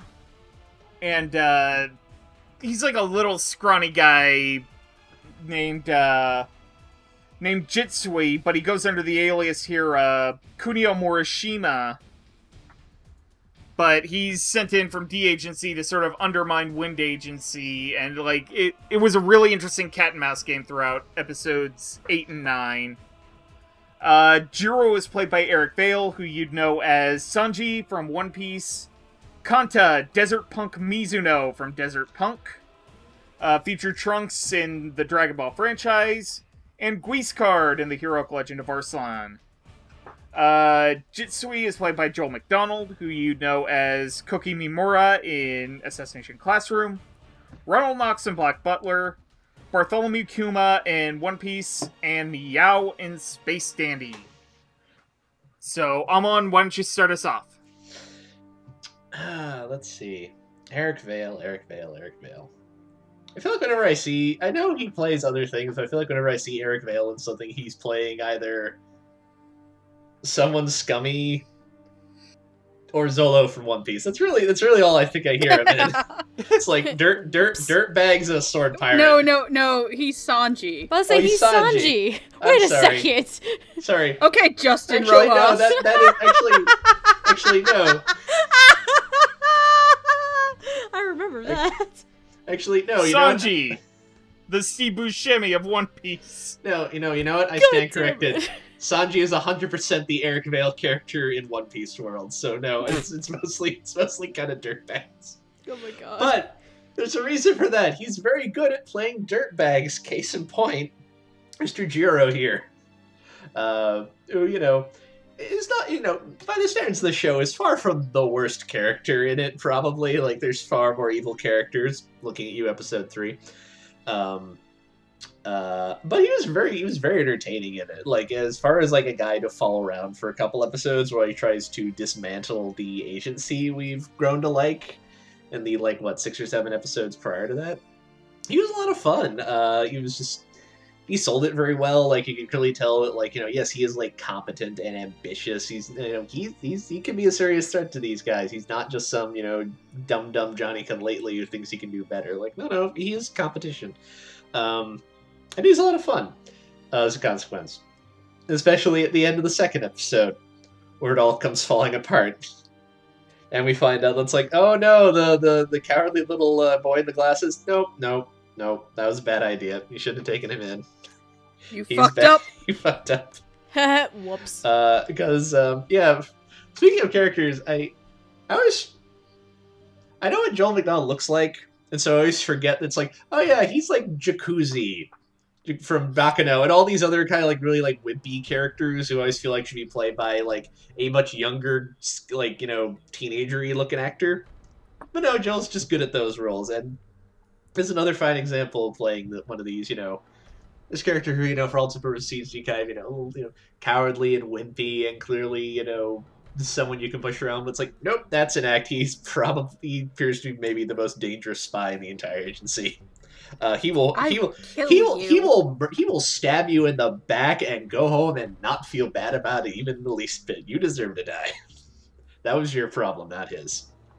And he played both those sides very well, I thought. Like, he's good. I've seen him play stuff like people like Jacuzzi. I know he can do the kind of, scaredy cat stuff very well. But he was also really good when it was like, nah, I'm done playing this game. I'm gonna hurt you, and I'm gonna leave you to do the only thing you can do now and go home with my boss. You have fun, buddy. Wouldn't want to be it. Just a pair of really nice performances that I thought really helped bolster those 2 episodes. Those were a lot of fun, and I think their performances really helped make that. Just good stuff all around. Ooh. Oh, excuse me. Someone getting sleepy. Hush you. It's not just. I was up till 2 a.m. 2 days ago. I'll have you know. I was up till 3 a.m. last night. Yeah, That's your own damn fault. No, it's not. I ran out of my meds. Oh lord. Anyway, I'm guessing it's me. Mm-hmm. So the only 2 characters that actually make sense in going together, in some form or fashion, and in the other 2-parter, no less. This is a very interesting situation. because up until this point, because this is episodes 8 and 9 that we're covering at this stage, up until then, it was really just, like, standard espionage kind of stuff and going through the paces. But then we have, all of a sudden, oh, there's this rival agency now. So it became, like, a completely different storyline. Actually, I enjoyed the storyline a lot. In terms of these two performances, so I'm going to start with Eric Vale. He actually has some a shred of class to him. I say a shred because the Wind Agency is fucking stupid. But I mean, you're not wrong. yeah, but considering, like, because episode 8 is where we spend the majority of the time with Eric, and with his mission and what he's doing, he actually shows a nice amount of class and some wit to him, as he is part of this rival agency. Episode 9 is interesting because in terms of the Wind Agency, it shifts from Eric over to Chris George, who is the leader of the Wind Agency. Basically the Lieutenant Colonel Yugi of the Wind Agency. And it's a little bit of a shame we're not talking about him, but I will say this. I did enjoy Chris George's performance as this character. I will say that. But seeing the rival agency, seeing the mindset, because the Wind Agency's thing is like kill if necessary, take no prisoners, that kind of thing. Obviously the completely opposite philosophy that we learned at this point from D Agency. So seeing their philosophy and their moral code kind of play out through Eric's character is actually very intriguing, and I enjoy it a lot. Like Amon said, Eric Vale, like, half the time plays dickbag characters. And this character is kind of a dickbag. So it does fall in line, but it's also very interesting that this character does have that class and wit about him. As for Joel is a very interesting one, because I feel like there were 2 times where we really noticed Joel and his performance as Jitsui. Obviously in episode 9 where he really comes in, but I picked up on him very early on in the first 2 episodes as well, because obviously Joe McDonald's voice and his vocal range is very distinct. And it's very stark contrast in terms of personality, obviously, because in the first couple episodes, Jitsui is one of the fucking dickbags. He really is. Chris. He's like, Way camp. Way camp, fuck you. Flips the bird. No. Chris Waycamp, what are you What doing? are you doing, man? But, That's another one of the fairy tale bloopers from nice. But, Chris Waycamp, what are you doing? but going from this, like, very, very serious and, like, cunning person to the I'm about to say cabin boy, and that's not the fucking term. As the servant, Cabana boy. Cabana boy. He's now named the Cabana Boy. It's official. So At the Cabana. no, but as the servant of this other household here, he definitely comes off as very unassuming and childlike to an extent, and I really, really like that. During episode 9, he's very, very spunky. He's very energetic. Like, oh my god, what's going on? Like, ooh, and did I do good? Did I do good? Which is the funniest thing about this 2-parter is the informant for the Wind Agency is actually Jitsui. That's the greatest thing. And it's like, haha, bitch. Wait, he was his own informant?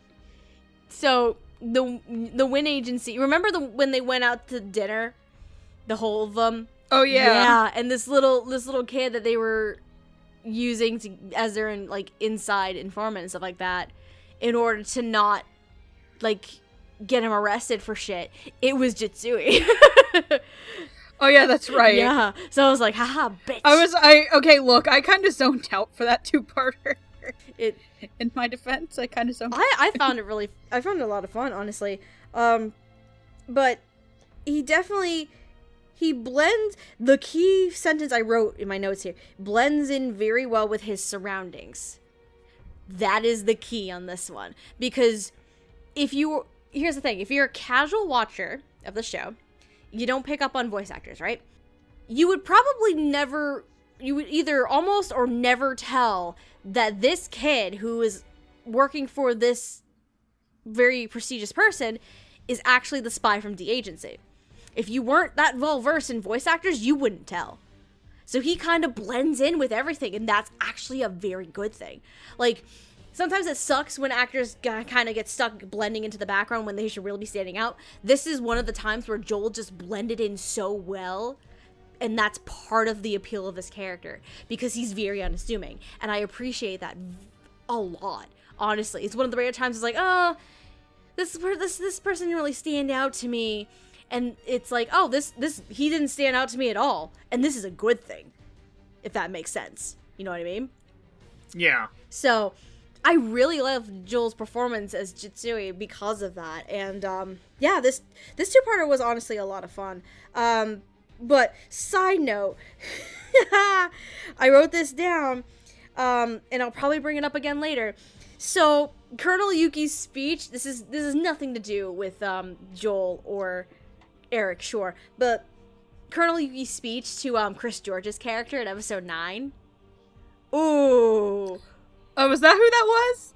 Chris George, yeah, the leader of the Wynn Agency. Okay, cool, because I was like, I know I heard Brandon Potter at one point was somebody. Yeah, he was. But no, ooh, Colonel Yuki's speech to Chris George as basically a big, like, fuck you, you don't know, kiss my ass, you don't do nothing, you suck. That was the greatest speech in the world to me. I loved it. But, yeah, in terms of Eric and Joel, I really, really loved them. But I think for me, because it blended in so well to the background, and that was the point, I think Joel's the standout between the two. Okay. Megan? So fun fact, I assumed that Eric Vale was one of the guys in the DHC. Whoops.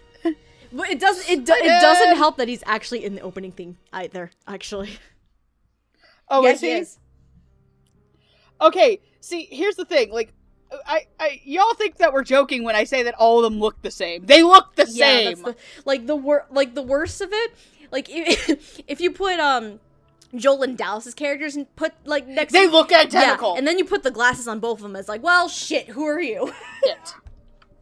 And it's fitting that they got the two guys that I would think that play, no offense to, Dallas and or Joel, they kind of get to play, like, two types of characters. They either get to play, like, kind of crazy people, or, like, screaming little twinks. Not wrong. I've watched enough anime to know where Joel McDonald is, and I immediately knew who Joel McDonald was. So I was like, oh hey Joel, there you are. This is Joel's episode. I thought Eric Vale was great. It's a lot of, this is actually one of the times where, like, I usually have a thing where, like, I know where Eric Vale is in the show, but I didn't actually know this is where Eric Vale was in the show. And to get past me, who's been doing this podcast for, like, what, 3 years? 4 years now? I think 4 years at least. Well, we started, what, 2015? Yeah. Yeah, like, who's been doing this for 4 years? That's saying something. That he could pull the fast one on my ears. And I thought it was just genuinely pleasant to listen to. I think the reason, like, I said I zoned out in the middle of in those episodes is I actually think when I was watching this, I was starting to get a little sick. Yeah, this is, like, right around when I was starting to get sick watching it. Oh, yeah. We had to delay it because, like, we were supposed to record this a little while ago, we delayed it by a bunch of us got sick. Yeah, we delayed it by a week, and then, like, 3 of us out of the 4 were like, yeah, this isn't happening. Yeah, like, I'm not feeling good today. Like, this is, like, right around where my stomach just started to drop. But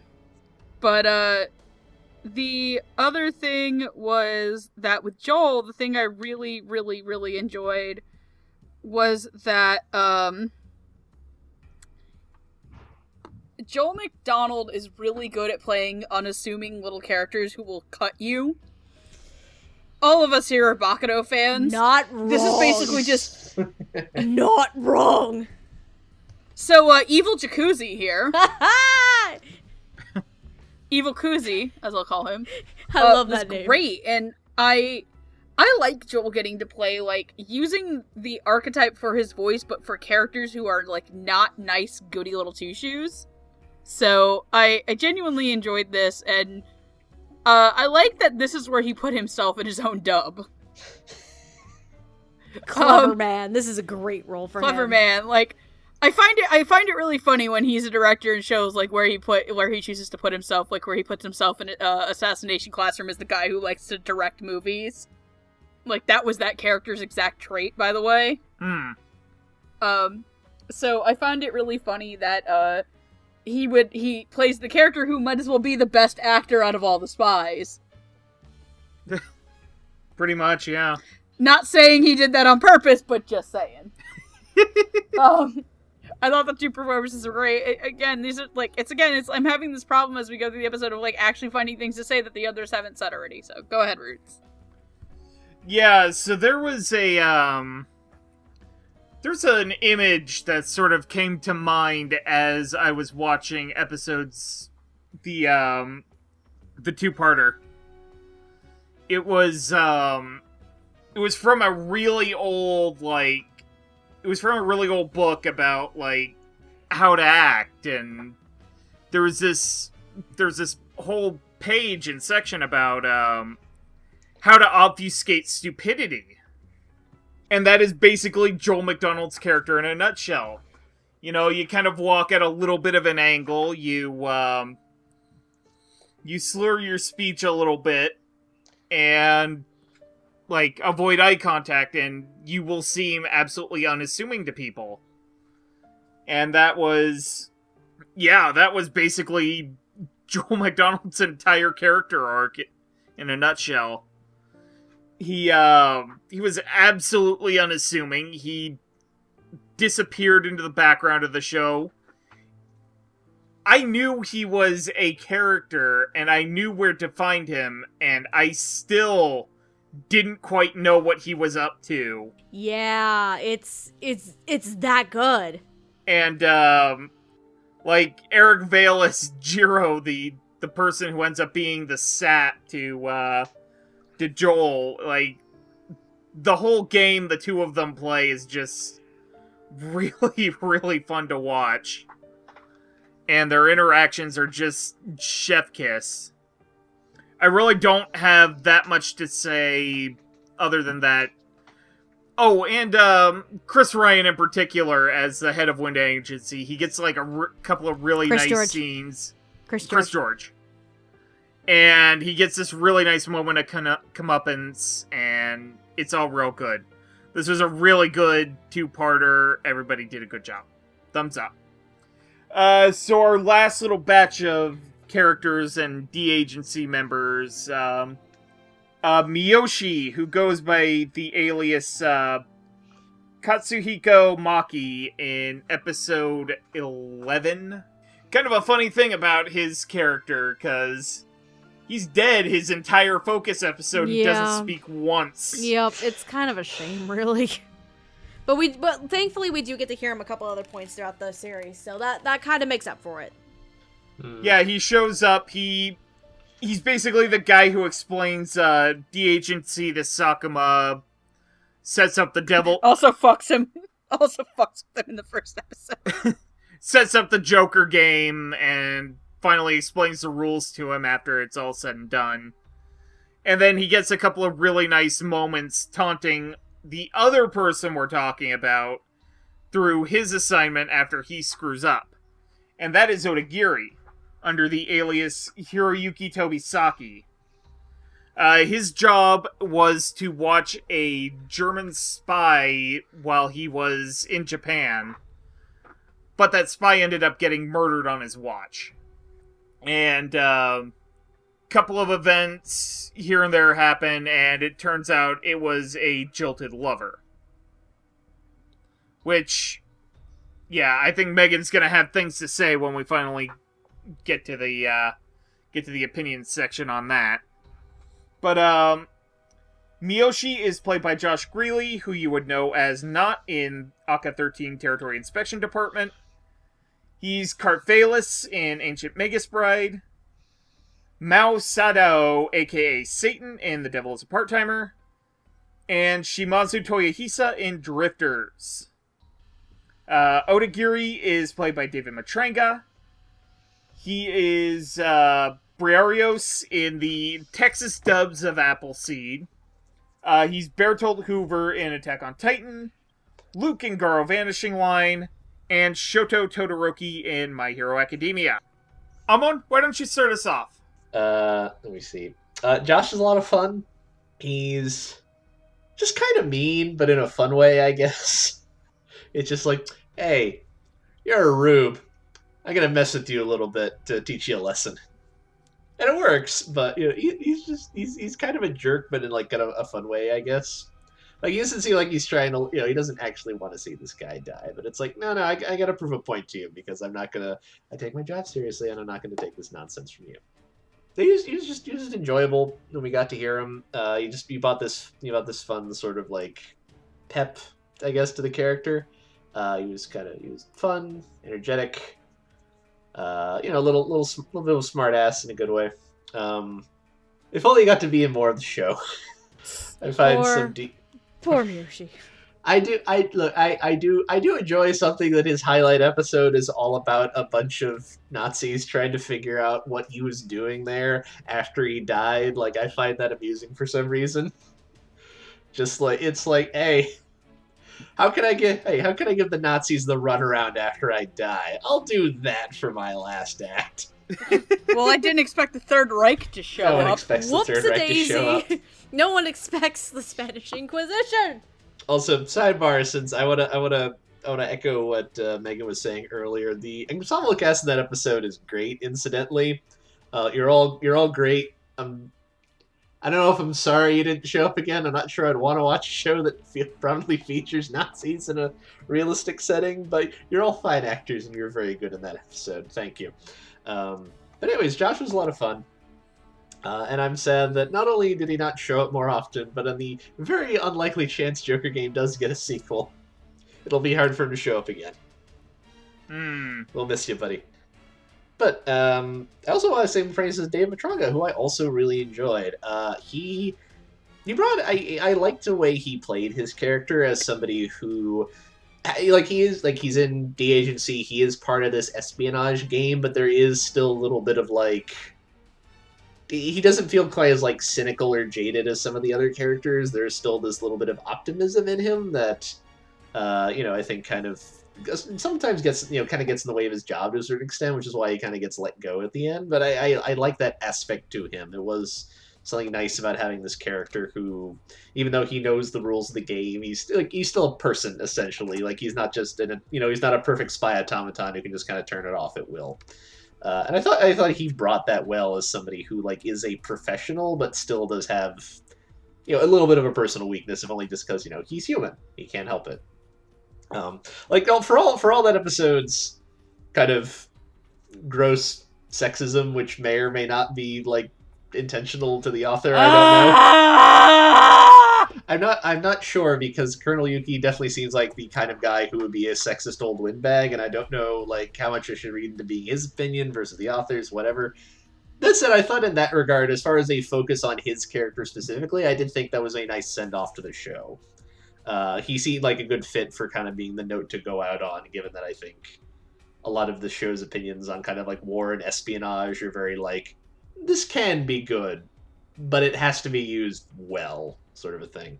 So yeah, like, props to both Josh and David, I think, for just turning in some really nice performances and some interesting characters. Okay. Steph? Okay. God, how are we gonna start this? Rip Josh Greeley. Rest in peace. Sometimes I can still hear his voice. Rest in peace, you bastard. Oh Lord. Unfortunately, I really liked Miyoshi as a character from the get-go. And similar to Sakuma, I thought he was going to be one of the main characters. Of course he's not. Thanks, Kiart, for lying to me. But so, and what sucks even more is episode 11. Yeah, he's dead and doesn't say anything. So we really the only times we get to hear Josh's Miyoshi is the first 2 episodes and in episode 12. So that's what we really have.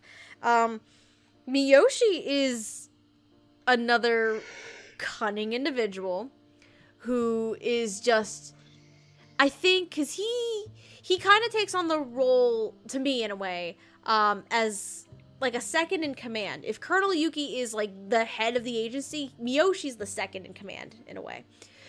Because he kind of, especially with the first 2 episodes, he kind of speaks up for everyone in the group. When Sakuma was doing a thing, and then we have, Odagiri, yeah, it is. I had to look up the name real quick. And, Miyoshi kind of acts as the vocal center of the entire agency at points, and as a second of command. So, to have that presence, Josh has that presence there. Which is good, because you have to have that presence in order to really convey, like, look, this is what we're all about. This is how things go. You call us cowards, you don't like it, you know what? Fuck off. Basically, it's like a big fuck you. And just like, yeah, so this is how things go. All this kind of stuff. But, he's also very, very intelligent. Like, Miyoshi don't play. Miyoshi just will do what he can for the sake, he does what he can for the sake of the agency. Like, he kind of, I feel like he's the character that puts the agency above himself, if that makes sense. And you can kind of tell too in episode 11 when he ends up fucking dead, because he's the only actual character that we know of that actually died throughout the course of the show. Everybody else is still alive at this point in time. So, which brings a different aspect to the story in of itself, as to when an agent dies, what the fuck happens, you know what I mean? So, Miyoshi's just calm, cool, collected, a smooth operator, he's very intelligent, and all this fun stuff. Josh, I think, was a perfect fit for that, because he encapsulated all those personality traits and just became the voice of the agency, which really works, I think, because you kind of need that, especially in the first 2 episodes, as you're establishing who these characters are, what's going on, what are they doing. Like, having that voice and that side, I think, really helps a lot, and Josh was really good at portraying that. As for David Matranga, he is probably the most human member of the agency, not including Sakuma. Because with Odagiri and his fuck up, basically, he starts questioning if he's actually useful and if this is actually what he wants. And I apologize, I was half paying attention. I don't know if this is brought up. In the beginning of episode 12, we actually see Odagiri in the military. And how he's actually not fit to be in the military because he seems to be too soft. And it's very interesting to go from that little bit of flashback into, like, the current, like, quote-unquote current present-day situation that Odagiri goes through. And all of this trials and all that stuff he has to kind of overcome in order to accomplish his mission. And then deciding at the end, this isn't where I should be. I need to be elsewhere. Like, compared to, like, him versus everybody else. And the meeting scene in episode 12 is a huge, huge high point of this, where you can really see it. Where Odagiri is just human and being empathetic. Everybody else in the group is just, like stone cold, like, stoic, and all this stuff. So you can really see the contrast, and you can kind of tell that Odagiri is more of the outsider. And I really, really like how David Matranga portrayed probably one of the most human characters in, not only in the agency, but probably one of the most human characters in the entire show itself. So I really like both of these performances a lot. Of course, I'm sad Miyoshi doesn't get a whole ton to do, and bait and switch thinking he's going to be one of the main characters, but he's not. But Odagiri, I love David Matranga's more humane portrayal of an agent in the agency. So I really like both of these performances a lot. Alright, Megan? God, that's such a bad fucking take. Ugh!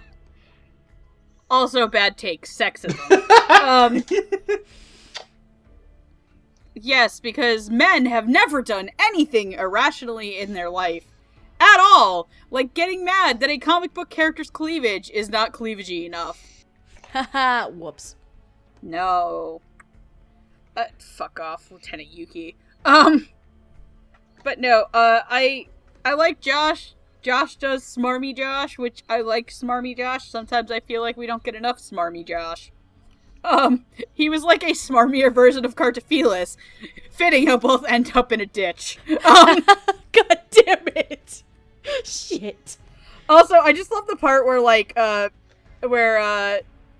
Jeremy Schwartz and Rico are like Jeremy Schwartz is monologuing and you kind of get to see how he dies. Just his reaction of, oh, I've been impaled. It's like, oh, so this is my life now. Oh, this is, I'm just gonna eat. Well, this is gonna stain my shirt.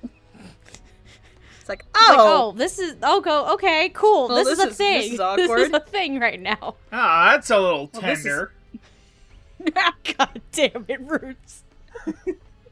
But Dave Matrenga as a not Josh Crilly, as the guy who, the human one, who, like, I didn't call the twist of, like, her being the guy that raised him.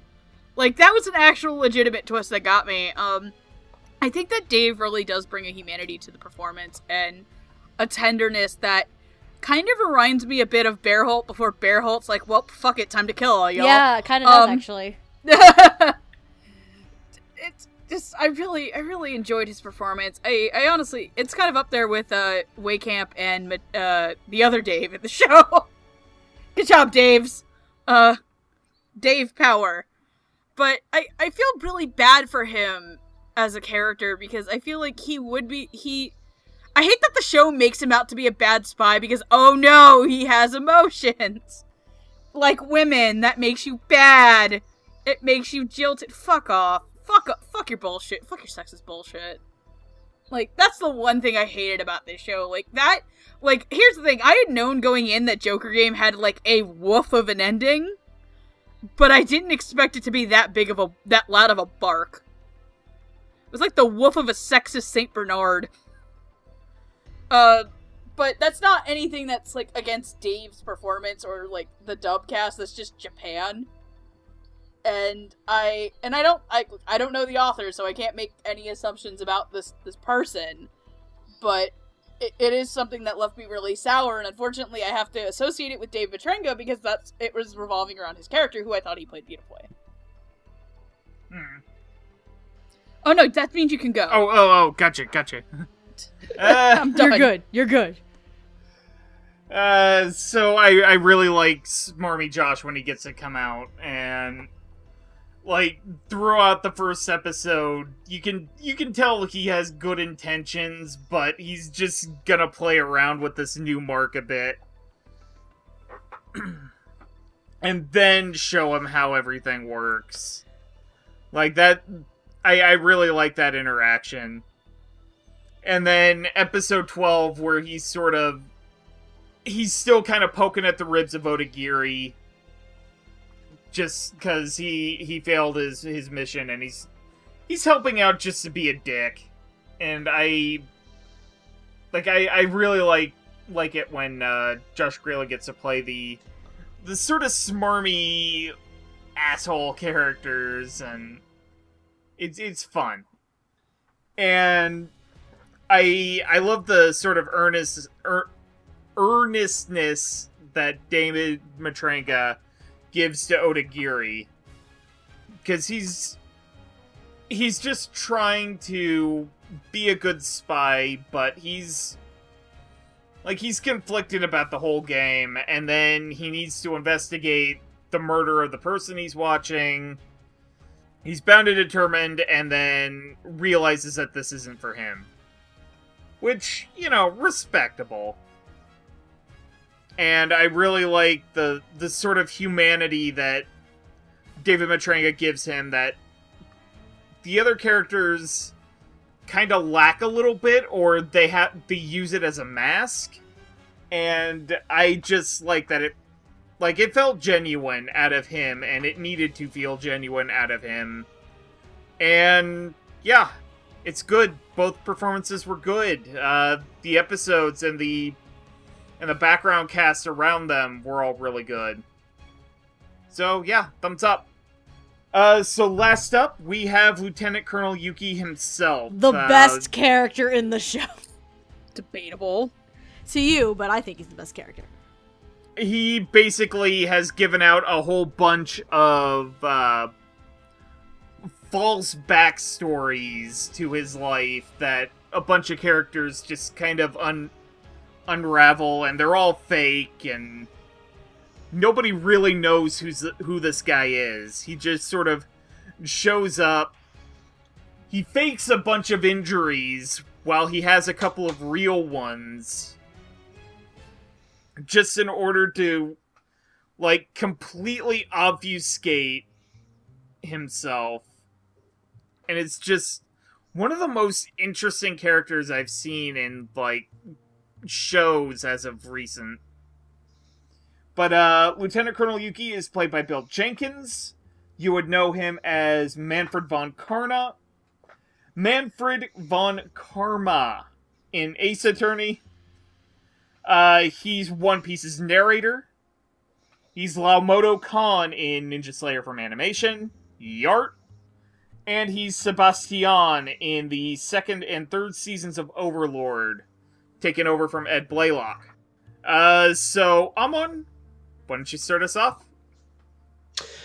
So I think Bill has an advantage over a lot of the rest of the cast, and which also gives him a slightly harder job, in that he actually has significant roles in more than one episode. So he has to do a lot more acting than everyone else.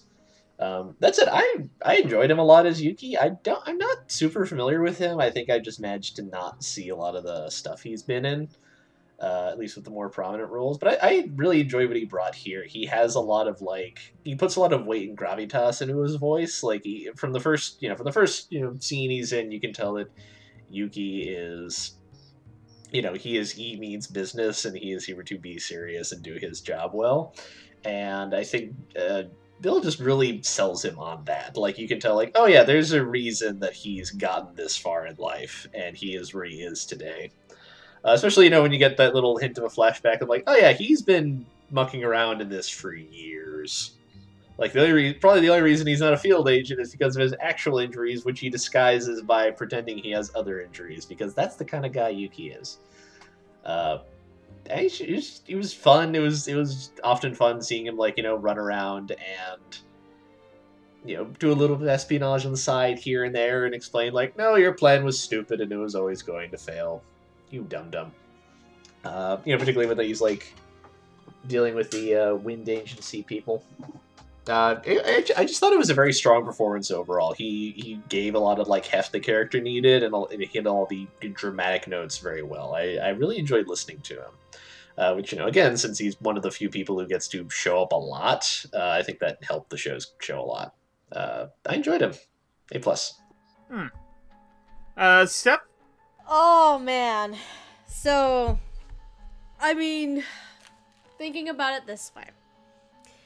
When this dub came out, how often did we really get to hear Bill Jenkins in a very, very large role? Basically One Piece. I know, right? So, I really loved this performance a lot. It's one of my favorites. I'll say that right off the bat. Because, what are some of my notes about it? Oh my god. Because, the main purpose with Colonel Yuki, of course, is a very leadership role. And considering the rank that he's at as well, he has to have this strong presence. But all the while, he's also an enigma. Because it's hard to figure out, like, who exactly Yuki is, what his background's like, what he was like when he was a kid. Hence the one episode with the reporter. And it's very, very interesting. So having needing to be a strong presence as well as a very mysterious enigma, Bill Jenkins, I think, captures every single aspect of this character. And I love it so, so much. As the one constant in the entire show, he makes, like, you know when he's there, you know what he's about to do, Like, he has a goal, he has a mission that he's trying to achieve, he'll do anything he can to do it. And I really, really like it. It's a very strong performance from at least at that point. Because we've heard him at least in a few decent-sized roles since then. At that point, from a very underutilized actor. So, it's one of the few times for an older character to have such a great presence about him, and I really love the performance that much. I have to say this, though. One of my favorite lines in the entire show. And he says it during the first episode and then during the last episode. Tell me if you remember this one. Are you an imbecile? Only children and fools bow in a business suit. How that one line is delivered basically sums up, I think, Colonel Yuki's attitude, and I think that performance in a nutshell to me. Cause it's such a poignant line, like, to me, cause it's as if, like, what's the best way to describe this? It's like, yeah, I'm your superior, but are you an idiot? Why are you bowing down to me? Like, in a business suit, no less. Like, why? It makes no sense. Like, you an idiot? Like, Yuki doesn't take shit from anyone at all. He's again, I'm being repetitive at this point. He has to be a strong presence. He has to be a mysterious enigma, and I think with those two main points in this character's personality traits and their story, Bill definitely brings that up very strong. And I really, when I first watched the dub a few years ago, I was like, this is Bill Jenkins. I gotta make sure I pay attention to him a bit more now. So, good on you, Bill. I think this is probably, for me, not only my favorite performance of the whole show, I think it's one of my favorite performances from Bill Jenkins himself, honestly. Okay, Megan? As somebody who really enjoyed Bill Jenkins as Manfred von Karma in Ace Attorney, hey, I was on that episode. That came out like a couple months ago now. I enjoyed his Yuki. I thought his Yuki was haunting and demanding. Like, anytime he was on screen and spoke, like, he commanded all the presence in the room, which is really good for the guy who's the brains of the outfit. And even though Yuki is a sexist piece of shit, he's acted really well. Product of his time period. That's all I'm blaming it on. I know, but I'm still gonna call it out. Product of its time. That's all I gotta say about it. Still gonna call it the fuck out. But I think that the thing I like the most about Bill Jenkins' performance as Yuki is that it's not like bombastic and loud to draw your attention. It's the absolute command of a man who can walk into the room and look at you and you're immediately at attention. And the way that you carry that voice with the elegance and charm that a man like Yuki does is insane. Like, even when he's out, like, there's like one part where I think you get to hear him sound like a normal human being, and that's in episode like 1 or 2. Yeah, where he's in the getting it on with the geisha time, getting it down with geisha time. Geisha time. But anyway, I think that he did a really good job, and that you guys already kind of covered my points for me. So yeah, I find it kind of interesting that Bill Jenkins is basically acting as somebody who is basically constantly an actor. Like there's something really interestingly meta about that. Because it feels like even when he's sort of the intimidating Colonel Yuki who's basically giving his men orders, it feels like that is a mask. When he's off at the bar with geishas, that feels like a mask. Like, everything he says, everything he does, it feels like it is something to take somebody's attention off of something else. Just like the fact that he wears the single white glove to hide that his other hand is a prosthetic. he carries a cane and walks on a limp, even though neither of his legs are lame. And, like, I also like the fact that you can actually feel... It feels like if you were to actually sit in the room with this man, he could look at you for 5 seconds and break down everything you are. Yeah. Absolutely. And spell it back at you. In English, in French, in Japanese, and in Russian. Like, he is a scary dude, and I really like that Bill Jenkins plays him with this menacing charisma. And it's just, it's beautiful. So beautiful. And, God, the episodes with the Wind Agency, where he's finally delivering everything he knows and just utterly defeating Chris George. God, that whole thing was just chef kiss. It's just so good. So good. Bill Jenkins did a really good job.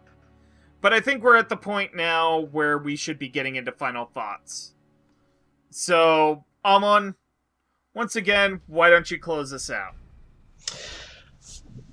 This is a very strong dub, I think, for a really fun show that I'm kind of sad I didn't... Like, I only ended up watching this because you invited me to be on this episode. I remember it coming out at the time, and it became kind of one of those perpetual backburner shows of, oh, that sounds interesting, I'll get to it eventually, before the sun explodes, whatever.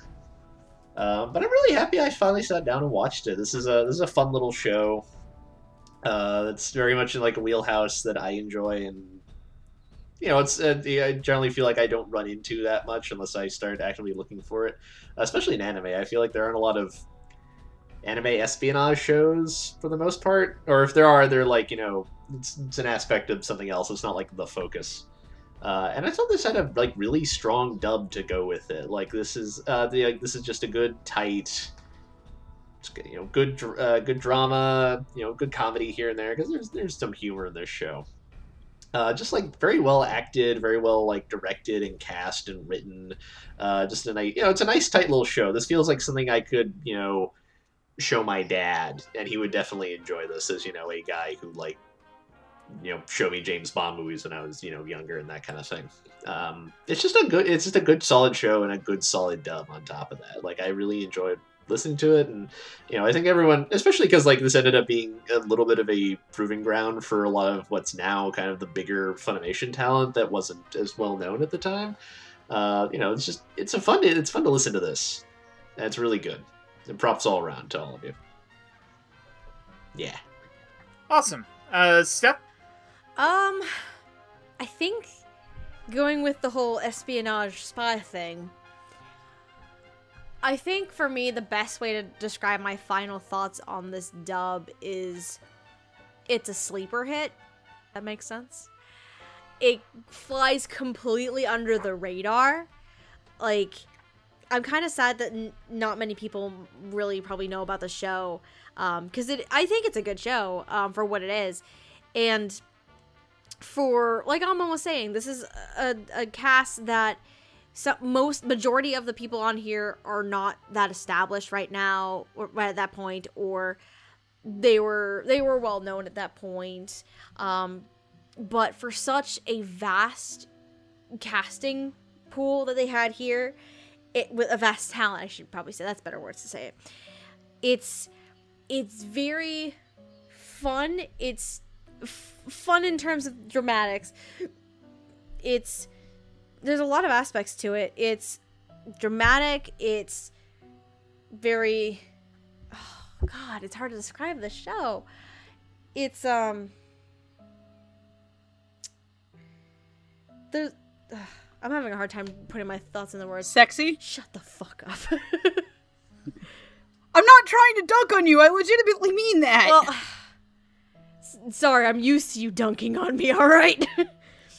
I love you, but I'm used to dunking on you. Look, I have some tact. You're right. You do. In all honesty, yeah, it actually, I won't front now that you say that. It's it can be sexy at times. like, I think it at least does what it should in order to capture, like, espionage in general. Like, because there's probably a lot of facets to being a spy that obviously we would know about because nobody would fucking tell us, or else the spy who tells us would probably be fucking dead. And frankly, would you ever trust me to be a spy, people? Do we really want to trust Megan with all of her national secrets? Come on now. No, it's smart. It's smart. It is sexy. It's very dramatically driven. It's a very solid show, and with a very solid cast. I'm just very sad that this one kind of just flew under the radar. It's not going to be, the show itself in general is not going to be everyone's cup of tea.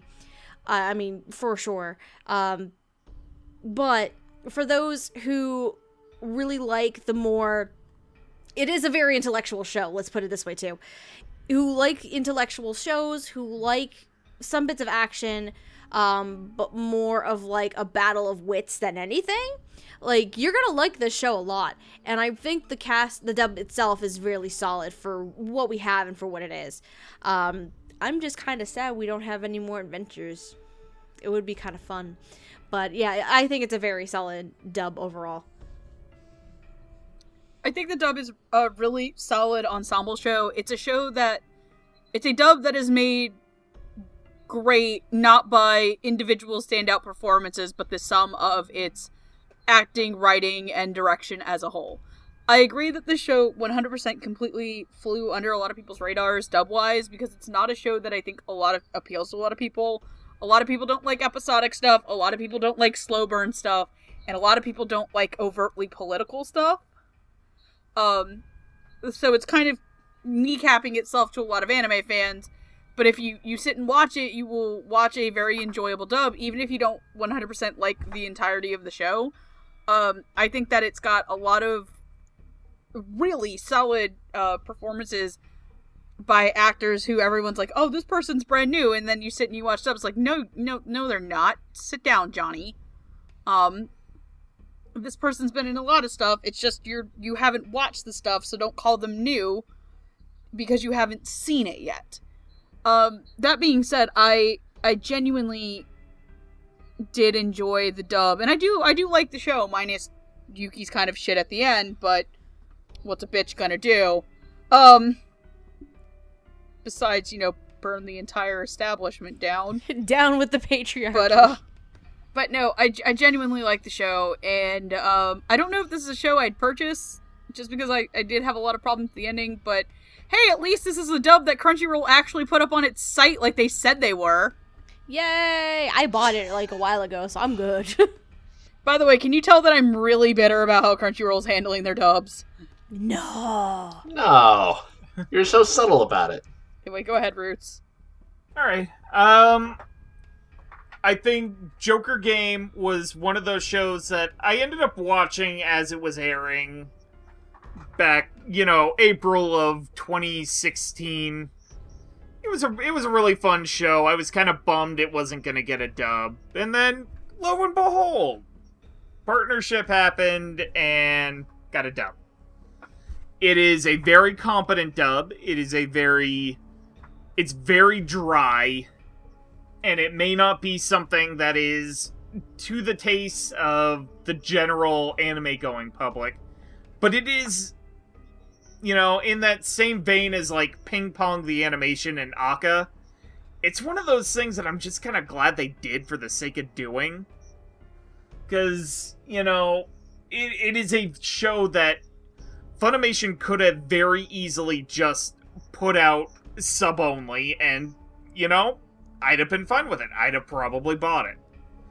But, the fact that they took the extra mile to not only give it a dub, but also give it the week-to-week format that, they gave their simul-dubs, and it was one of those things where they were kind of experimenting with, like, older shows from the year, because Crunchyroll happened to have them, and handed them off to him. I don't know the story of how all this happened, but, you you make a couple of general assumptions. But in any case, dub a Joker game, really good, solid performances all around. But really its strongest point is it is stronger than the sum of its parts. It is Yeah, absolutely. It is very strong direction and writing, very strong acting, and it comes together in a way that just feels organic and natural. So, I give the dub a very high recommendation, but, you know, I understand it may not be your thing, and that's okay. But if you are interested in checking out the dub of Joker game, it is currently available via Crunchyroll, in its entirety. It was available on Funimation for a time, but not anymore. You can get a monthly subscription for Crunchyroll for about $7 a month. There is also a free trial. I believe it's 2 weeks still, right? I believe so. Last I knew. Yeah, 2-week free trial. If it's not your thing, just make sure you cancel it and, take care of that before it actually takes money off your card. But, you can also find Joker Game available wherever you get anime via Blu-ray. Unfortunately, the Blu-ray DVD combo pack looks like it's just about out of print, but there is a standalone Blu-ray version that is basically under Funimation's Essentials label. You can find that on Amazon and Right Stuff for a hair above $20. So it's not a bad deal if you want to just blind buy and check it out. But, you do you. And I believe that basically wraps things up for us today. Whew. That was a bit of a weightier episode than I thought it would be. There's a lot going on to it. I need to go punch Richard Epcar and Paul St. Peter into darkness. Oh my god. Looks like those rascally Kingdom Hearts boys are at it again. I already sent Ben Diskins back to the past. Whoops. So if you like us and want to check out more of what we do, why don't you Run away now! I was taking a drink, damn it. You're here forever! why don't you, scroll down to the subscribe button, or if this is in an embed somewhere, hit the little YouTube button to open up the main page, and hit the subscribe button and ring the little bell icon. It really helps us. And you can find us on Twitter, Tumblr, and Instagram via Dub Talk Podcast. We also have a Twitch page of the same name that we're looking at stuff to Collecting duts on. that we're looking to do stuff with. I mean, Yep. AB's coming up, so We'll see what we I can can't come up with. I can't imagine we're not going to do something of the like for it. We'll see. But yeah, is that about it for group plugging? I think so. All right. Yeah, I mean, they know who we are already. We don't need to plug ourselves. I think we're good. Happy birthday, Roots! Happy birthday. Happy birthday! But wait a minute. If we're not going to introduce ourselves and stuff we do, Amon, we still need a Dusty song. Make it a good one for Roots' birthday. Oh, what have I got? Is there a song about dead hookers? I mean, there probably is. I don't know what it is off the top of my head, but yeah. Hold on. Can I say one thing? Sure. I texted Andrew that we were dunking on him earlier on in the episode. I told him that about the stripper and the birthday cake. He got a laugh out of it. It was great. Sorry, I had to. I mean, to be fair, we never put the deposit on his card. We put the deposit on Harvey's. God damn it! Anyway, Dusty old song, go. Alright, so before I give my actual recommendation, I'm giving a sub-recommendation, which is that upon watching the opening for the show, which is a very stylish sort of James Bond-esque opening with a lot of, playing card imagery, because Joker Game, the immediate thing that came to mind was, like, hey, this reminds me of the actual James Bond opening with a lot of card imagery. From Casino Royale, which features a very good Chris Cornell song that I think a lot of people slept on at the time. So go. Is that agreement or no? No, that is very much an agreement. That is a really good James Bond opening. So, in addition to what I'm about to recommend, go listen to You Know My Name again, because Chris Cornell deserved better, goddammit. But my actual recommendation, because this is a game much about sort of life and sort of the game of life in a certain way, I would recommend, because I'm a huge nerd, I'm not just going to recommend a song, I'm going to give you a whole album. You should check out The Turn of a Friendly Card by the Alan Parsons Project. Because I'm the guy who likes the band by Pink Floyd's former engineer. That's the kind of person I am. I'm sorry. We love you all the same. Yes. Alan Parsons. Yeah, no, that's a good album. Go check that out. So from us, Dub Talk, to you, we would like to wish you all a good evening. And otaku on their dubbers. Happy birthday, Roots. Good night. I love you. Happy birthday, cutie. Now I get to stop counting birthdays by their actual number and and now by the anniversary of my 29th. Woo! I'm old. Please don't sir me, child. I'm dead, not old. Are we good? Your old Roots, I couldn't tell by your Jack Betty reference. Are we good? Good night, everyone. Good night. We've got a cake full of hooker if anybody wants it.